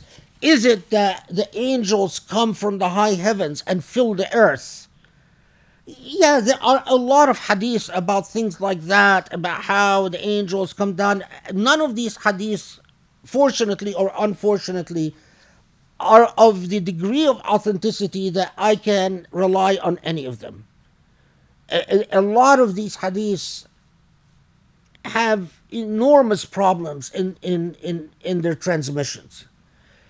And so it is best to say Allah honors these 10 days, but in what way, in what metaphysical way, that's ilmullah, that's Allah's knowledge and Allah's sovereignty. That's something that it is better not to meddle in.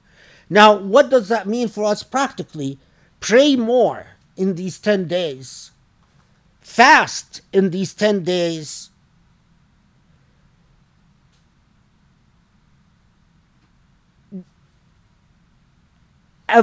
make an extra effort to avoid any arguments or any fights or any disagreements. If you have bad relations with people, try to fix them in these 10 days. In other words, they are sanctified 10 days, days in which every good deed is extra blessed. And again, the first 10 days of the Islamic New Year, Muharram, the 10 days of Ashura, the days of Moses, the 10 days of Dhul Hijjah, and the 10 days of Ramadan, the final 10 days of Ramadan. Not just reading Quran or fasting or prayer, but doing good deeds. Now, I heard, unfortunately, just the Mufti of Egypt, what's his face, Shawi Alam. He was on Egyptian radio and Izat Quranic Kareem, and he was saying, in the 10 days of Ramadan,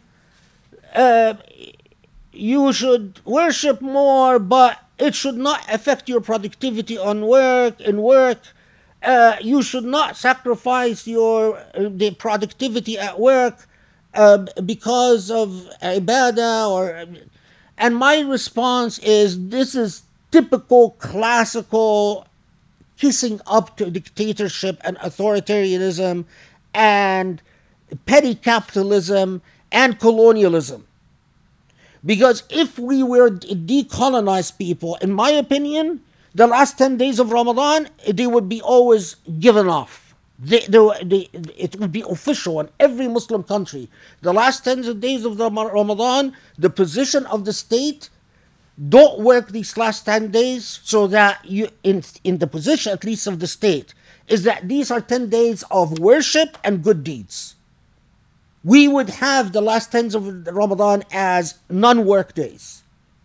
We wouldn't be like the Mufti of Egypt standing there saying, oh no, don't let it affect your productivity. How are you supposed to do Iqamatul Layl and then show up and do your job in a normal way? I mean, we have become so alienated from Islam that we take 10 days off in Christmas, but the 10 days of Ramadan, that's haram. What that is, you want to be, again, for all these students that keep talking about decolonialism and keep writing me about decolonialism, people, start with the obvious.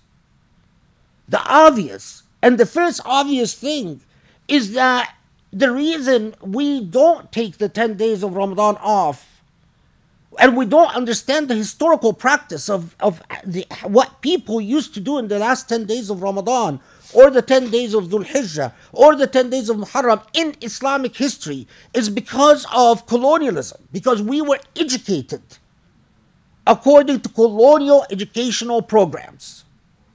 So we understand Christmas, we understand Easter, but we have no clue about Muharram or Dhul Hijjah or Ramadan.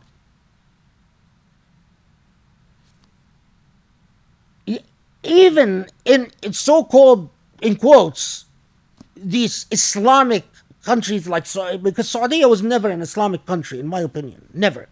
They were always a reaction to secularism. And right now, just the reaction has taken the gloves off. But you want to see, as a principle, the state should have the position of telling people the time for bonding with your family, for silat al-rahm, the time for visiting your neighbor, the time for taking care of any enmity or acrimony between that might have developed, أي مشاحنة أو خصام. The time for all of that is one of the blessed 10 days that Allah refers to. And as a principle, we don't want productivity from you, economic productivity, on the last 10 days of Ramadan.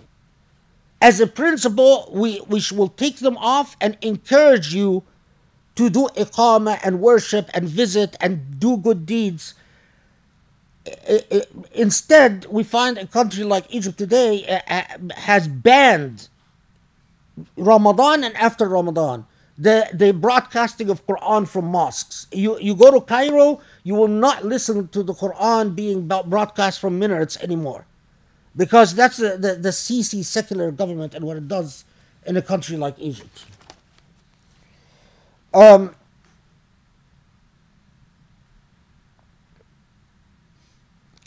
Again, to give you just a sense of the range and language that a lot of contemporary Muslims are not accustomed to, when Jilani comments on the 10 days, Jilani says the following, and again, for those, I don't even know if there's any, of course there's, I can see Rami, Marwa, but I don't know if there's anyone else other than you guys, so. Okay, so here's what Jilani says about Layal Ashr. أي وبحق ليالي الحواس العشر المقبلة إلى الإدبار والإنمحاء عند انجلاء الفجر اللاهوتي وصبح العماء الذاتي. So if you notice what Jilani is saying, in the same way that Fajr was understood metaphorically as referring to the moment that you open your eyes, Jilani and his school of thought doesn't believe that when Allah says وَلَيَالٍ عَشْرٍ, Allah is referring to either the 10 days of Ramadan or Hijjah or Muharram or Ashura or any of that. But Jilani believes that Allah is referring in the same way that Fajr refers to the eye of the mind when it becomes enlightened, that when Allah says وَلَيَالٍ عَشْرٍ, Allah is referring to the 10 physical senses. The 10 physical senses. And the fact that the 10 physical senses, that the physical senses will often lead human beings astray away from enlightenment. Again, for a lot of contemporary Muslims, that's very alien, but that's very classic of that way. If you look at Ibn Arabi, for instance, Al-Fajr wa Layal al-Ashr, he writes a great deal about it in his Futuhat, because for that school of thought, when Allah refers to Layal, Allah is actually not referring to a physical time, but to what leads people astray when instead of seeing with their eyes mind, with their basira, they only see with their physical eyes, they only taste with their mouth and lips, they only hear with their ears instead of their hearts. In other words, when you rely on your physical senses and lose sight of the fact that there are realities that you are supposed to reach beyond and without the physical senses. Can we take a 5-minute break and then I'm going to do Shaf' al-Witr and then we can stop. Again, I was telling myself last night, inshallah, I'll finish it all. It's just when you think of the information, it goes much faster than when you speak the information. Subhanallah, I mean, speech is such an inadequate tool. I mean, what you think, and it's very different than when it comes out of your mouth. It's not as eloquent and it's not as well integrated. You always disappoint yourself when you speak. Okay, just 5 minutes. Assalamu alaikum, everyone, whoever is there.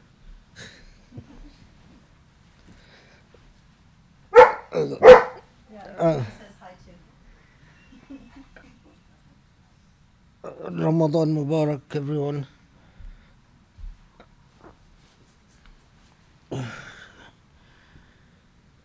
And just so I don't forget, I just want to say that in commenting on what Grace said, um, I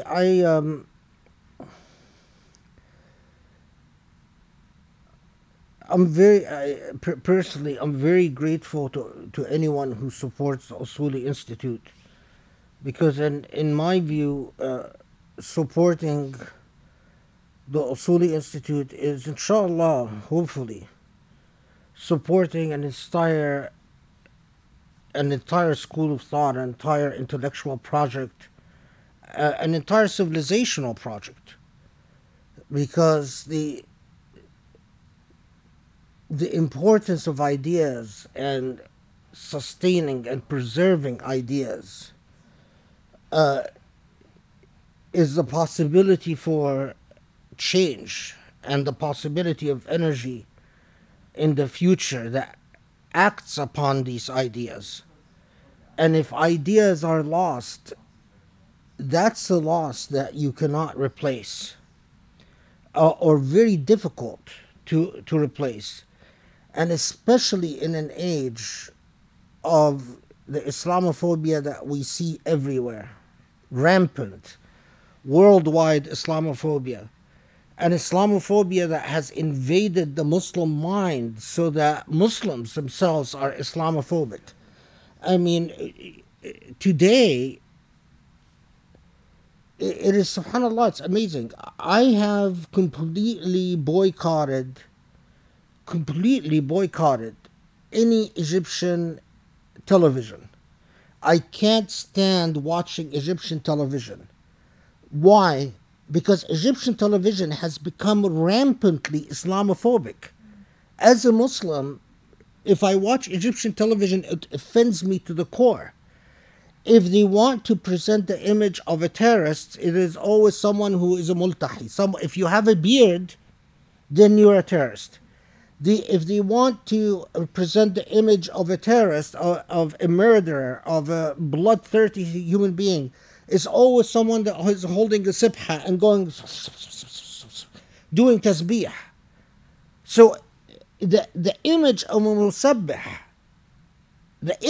musabbih, instead of being correlated with Allah and Sunnah and peace and tranquility and truth and wisdom, it's become correlated in the mind, or at least in the medium of Egyptian TV, to immediately to violence and fanaticism and blood.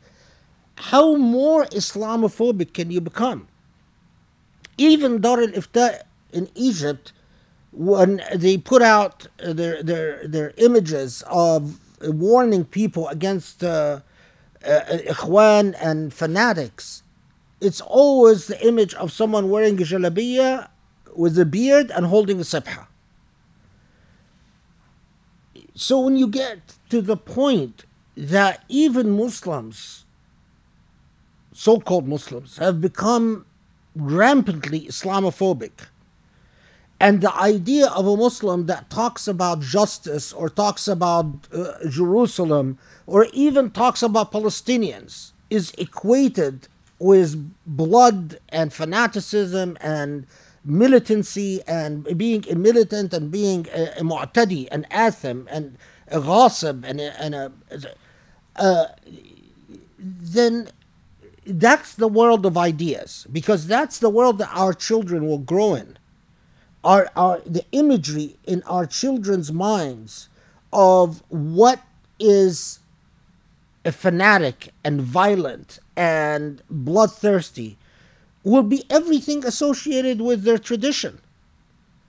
So when you support, in an ideal world, if we were in a different thing, something like the Usuli Institute would have an endowment of millions of dollars, where it wouldn't be centered around Khaled Abou El Fadl. It would have the funds to invite the best scholars from around the world, especially scholars at risk, because there are scholars that write me even from Bosnia who are in serious danger. and I can't help them because I don't have the funds. I can't say, "Don't worry, come be a visiting scholar, be a scholar in residence." Scholars in Saudi at risk, scholars in Jordan at risk, scholars in Morocco, scholars in Mauritania, scholars from countries like Yemen who their universities have been devastated and destroyed, scholars from Sham, from Syria, scholars from Somalia. Ideally, something like the Usuli Institute would have endowment of millions of dollars.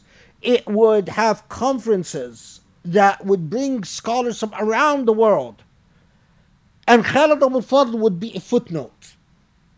Would be, oh, this is the person that had all this learning to know who is a scholar because he reads several languages, and reading several languages, he has read the work of this and that and this. And he has read people who've written in and especially people who write in Arabic or in Persian or and so on. But it is pathetic. We just don't have the resources, and we don't have the resources because it's Muslims don't give you the tools. And if you say you're not going to go to any government because the price for taking money from the Emirat, they're very explicit about the price tag that they want. There's no games.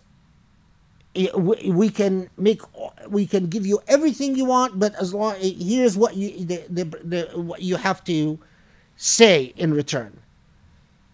Of course, I mean, and you see the results. I mean, you just look around, and when you see someone who speaks the truth is even banned from even a place like the Islamic Center of Southern California, not just from Zaytuna, not just from ISNA or ICNA, but even the Islamic Center, then that's an indication of the trouble we're in.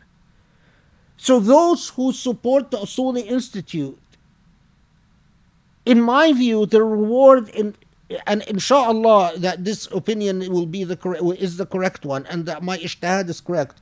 In my view, their reward with Allah is enormous, and that Allah will reward them for every support they offer many folds, because they are standing with al-qabiduna al-jamr. They are standing with those at a time of great fitan and great hardship. They are standing with that little voice that still insists on speaking the truth, with defying power and rejecting the allures and temptations that power offers. You just look around you. Look at how many, count the number of academics that you are aware of that still insist on speaking the truth about Saudi, speaking the truth about the Emirat, speaking the truth about Israel, speaking the truth about Syria, speaking the truth about Libya, about Yemen, about Egypt, speaking the truth about the Trump administration. Because Trump, with all his Islamophobia, still has a lot of Muslims who tell you, oh, that's part of al-mulk Allah. So we work with Trump and we obey Trump and we follow Trump.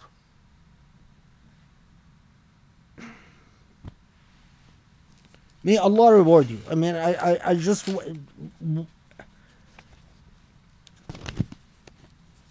جزاكم الله خير.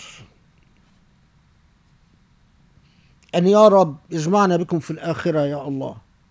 That in the hereafter will be our meeting. For all those who support us, I ask that we meet in the hereafter. That our reward would be that Allah would hold us all together in Allah's mercy.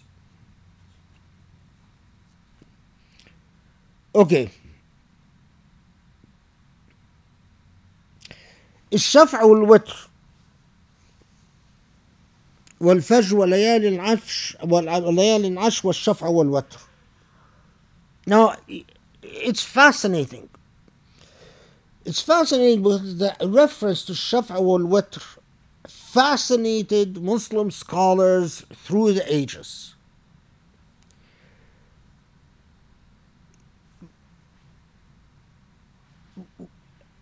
Muslims knew that Shaf'a linguistically can mean two basic things, two basic elements, two basic units. Shaf' could refer to anything that is dual, that is muthanna. That's number one.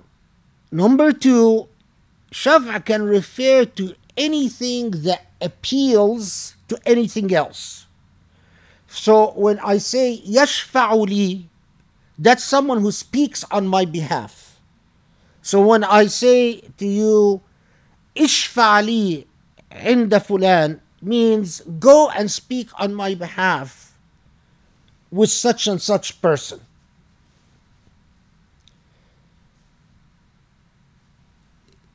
So two basic meanings.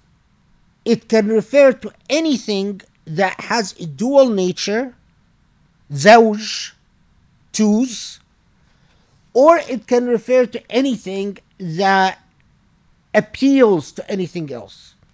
So when Allah says وَالشَّفْعُ وَالْوَتْرِ, is Allah saying that, is Allah swearing by that appeals to al-watr? What is al-watr? Al-watr is anything that is singular.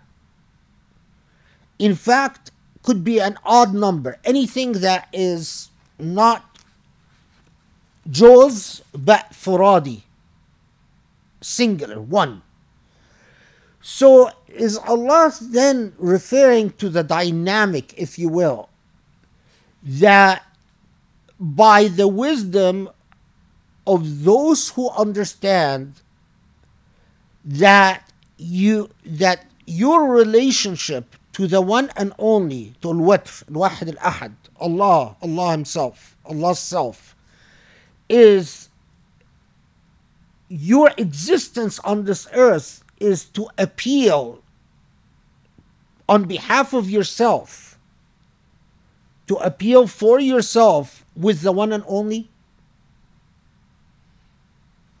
Is that clear? So that's if you one way of understanding this is Allah is reminding us who أنت تشفع لمن لنفسك. Who do you appeal for? You appeal for yourself with al-watr, with the one and only. What is the medium for appeal? The medium for appeal, the most basic element, way of appealing for yourself, on behalf of yourself, with Allah, is a salah, is prayer. So many of the mufassirun said, well, when Allah says وَالشَّفْعُ الْوَتْرِ, Allah is swearing by the importance of a salah to the one and only. Allah is reminding us of the power of appealing, of salah, in other words, on behalf of yourself to the one and only. Others, for a variety of linguistic reasons, and then, so we don't get into ours, said, well, linguistically it just doesn't work. The grammar wouldn't support that. And that's their opinion. I mean, it's not necessarily true. But rather, Allah is reminding us in the same way that Allah reminded us of time, the sacred time, if you will. And sacred time, daily time, and annual time. Allah is reminding us of sacred reality, What is this sacred reality? That as Allah says, لا يكون من نجوى ثلاثة إلا هو رابعهم. That there can't be two people talking or three people talking except Allah is their third or their fourth. So when Allah says وَالشَّفْعُ وَالْوِتْرِ, Allah is reminding us that there isn't two of you conversing except that Allah is your witr. Allah is your odd company. So if there's two of you talking, Allah is your third. Three of you talking, Allah is your fourth. If there whatever, the witr, the one and only, there isn't a conversation going on, and interacting going on. So when I conduct marriage ceremonies, each sheikh has their own sard. They have their own little thing that they tell people as they're getting married, right? And when you do marriage contracts. And the one that I choose is I always tell people Allah is your one and only, constantly in your company. So if I know that they understand Arabic, I'll tell them Allah is your watr. What I'm telling them is, remember that you are not together ever except Allah is with you. Don't ever have a conversation, don't ever have an interaction forgetting that Allah is your watr. Okay.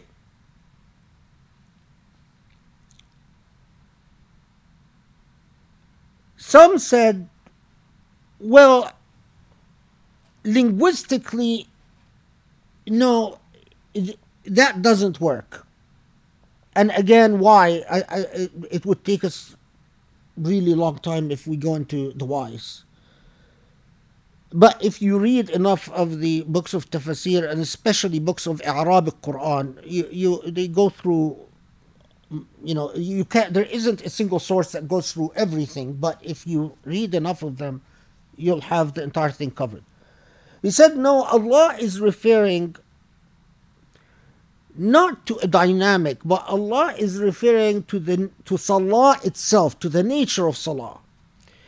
Salah is always either shaf, either twos, two rak'ahs, or one rak'ah. And all prayer is shaf.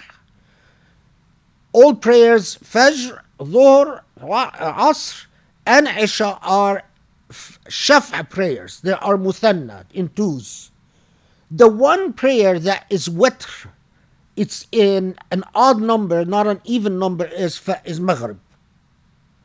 So in the opinion of these scholars, they said, no, Allah is swearing by all the muthanna prayers, all the dual prayers, in other words, swearing by Subh and Dhuhr and Asr and Isha, and by Maghrib. And that's the reference to Al-Watr. Still others said, no, Allah is referring to the importance of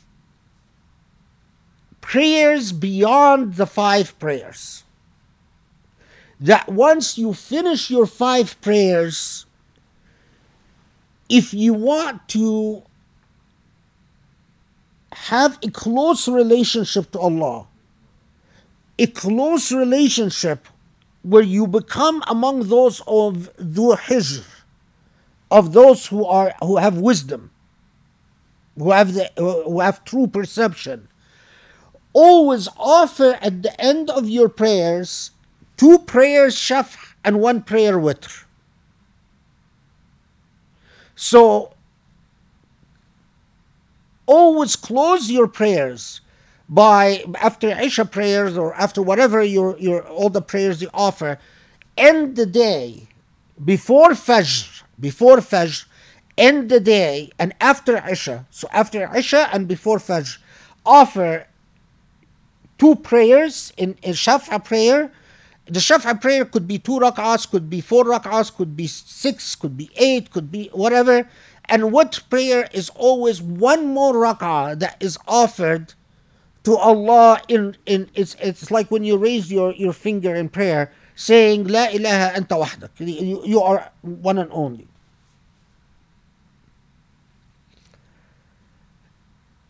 So if you notice here, the range goes from those who say, no, Allah wants you to reflect on the fact that Allah is always with you. Allah is the watr to any shafa. To those who say that Allah is reminding you of the importance of prayer. To those who say that Allah is specifically reminding you of the importance of the 4 shafa prayers, the subh, the dhuhr, the asr, the isha, and the one watr prayer, the maghrib. To those who said, no, Allah is referring you to the importance of the additional prayer that you offer between isha and fajr, the 2 rak'ah shaf and 1 watr. Now, of course, to add to this,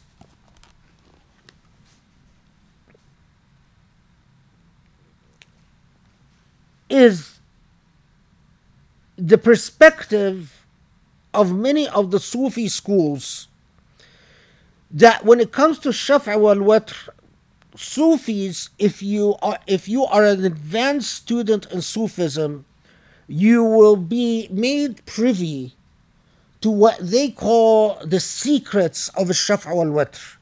If you're a beginner student, they'll often tell you, just pray the extra Shaf'a and Watr, me either, depending on your madhab, either 3 rak'ahs after Isha and before Fajr, or 2 and 1 rak'ah after Isha and Fajr. But if you're an advanced student, they introduce you to language such as the following. والشفع أي شفع الملوين الجديدين وارتفاعهما عن العين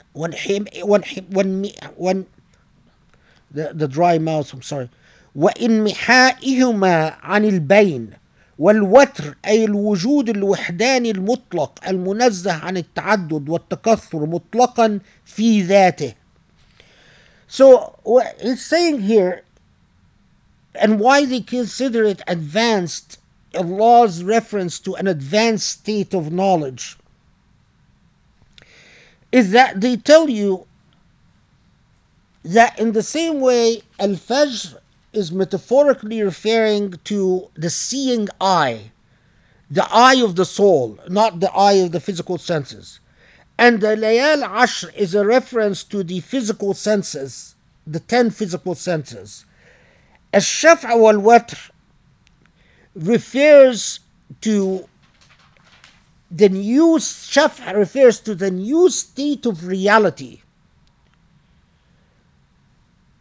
where the physical appearance of things start to evaporate before your eyes when you get into a more advanced stage of al-ilm al-rabbani and al-ilm al-nurani and al-ilm al-malakuti.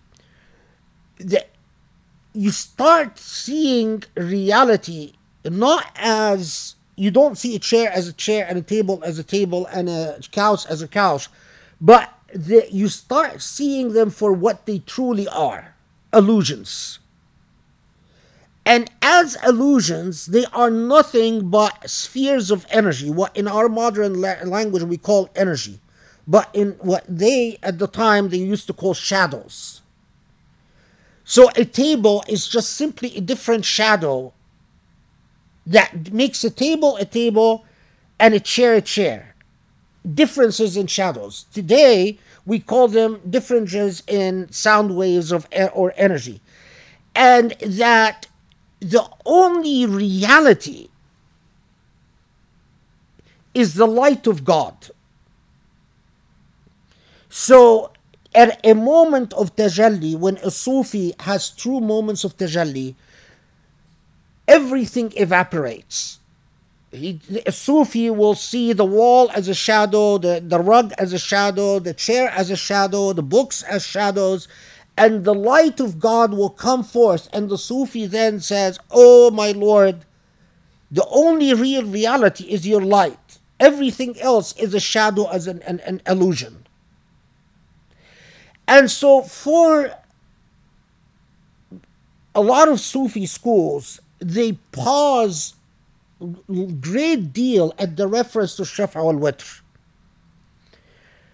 Now, just to give you a sense of the richness of the tradition, if you read in Shi'i tafsirs, they tell you Shaf' is a reference to Ali and Fatima, and Witr is a reference to Muhammad alayhi salatu wasalam. Now, of course, in Shia tafsirs, a lot of Quranic references they take to refer to Ali and to the Prophet. Now, in my view, these are layers of understandings. They're not mutually exclusive understandings. In my view, spending a lot of time trying to rebut one understanding and saying, no, you're wrong. It cannot be this. It must be this. It is closing the text that Allah made open.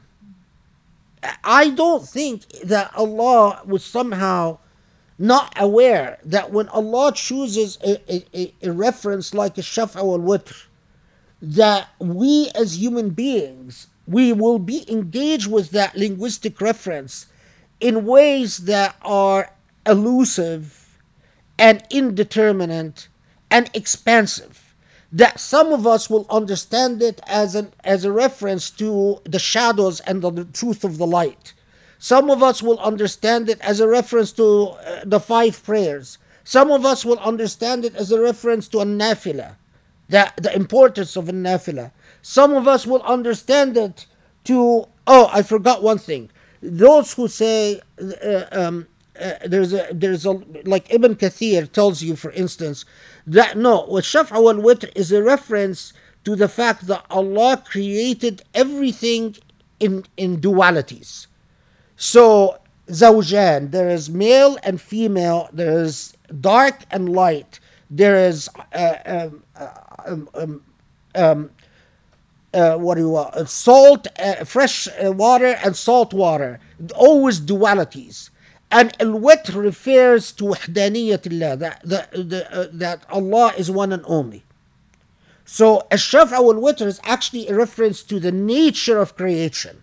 Creation is created in shufu'a. Shufu'a means dualities. While the divine is never a shufu'a, or the divine is just a watr, one and only, munazzah, unlike any other. So, when Allah chose that linguistic reference, I think Allah was engaging us in layers of understanding. I myself, when I was a young kid, and at one time in my life, it was important for me to understand the Shaf' al-Witr as Allah reminding me that I should keep up my 5 prayers.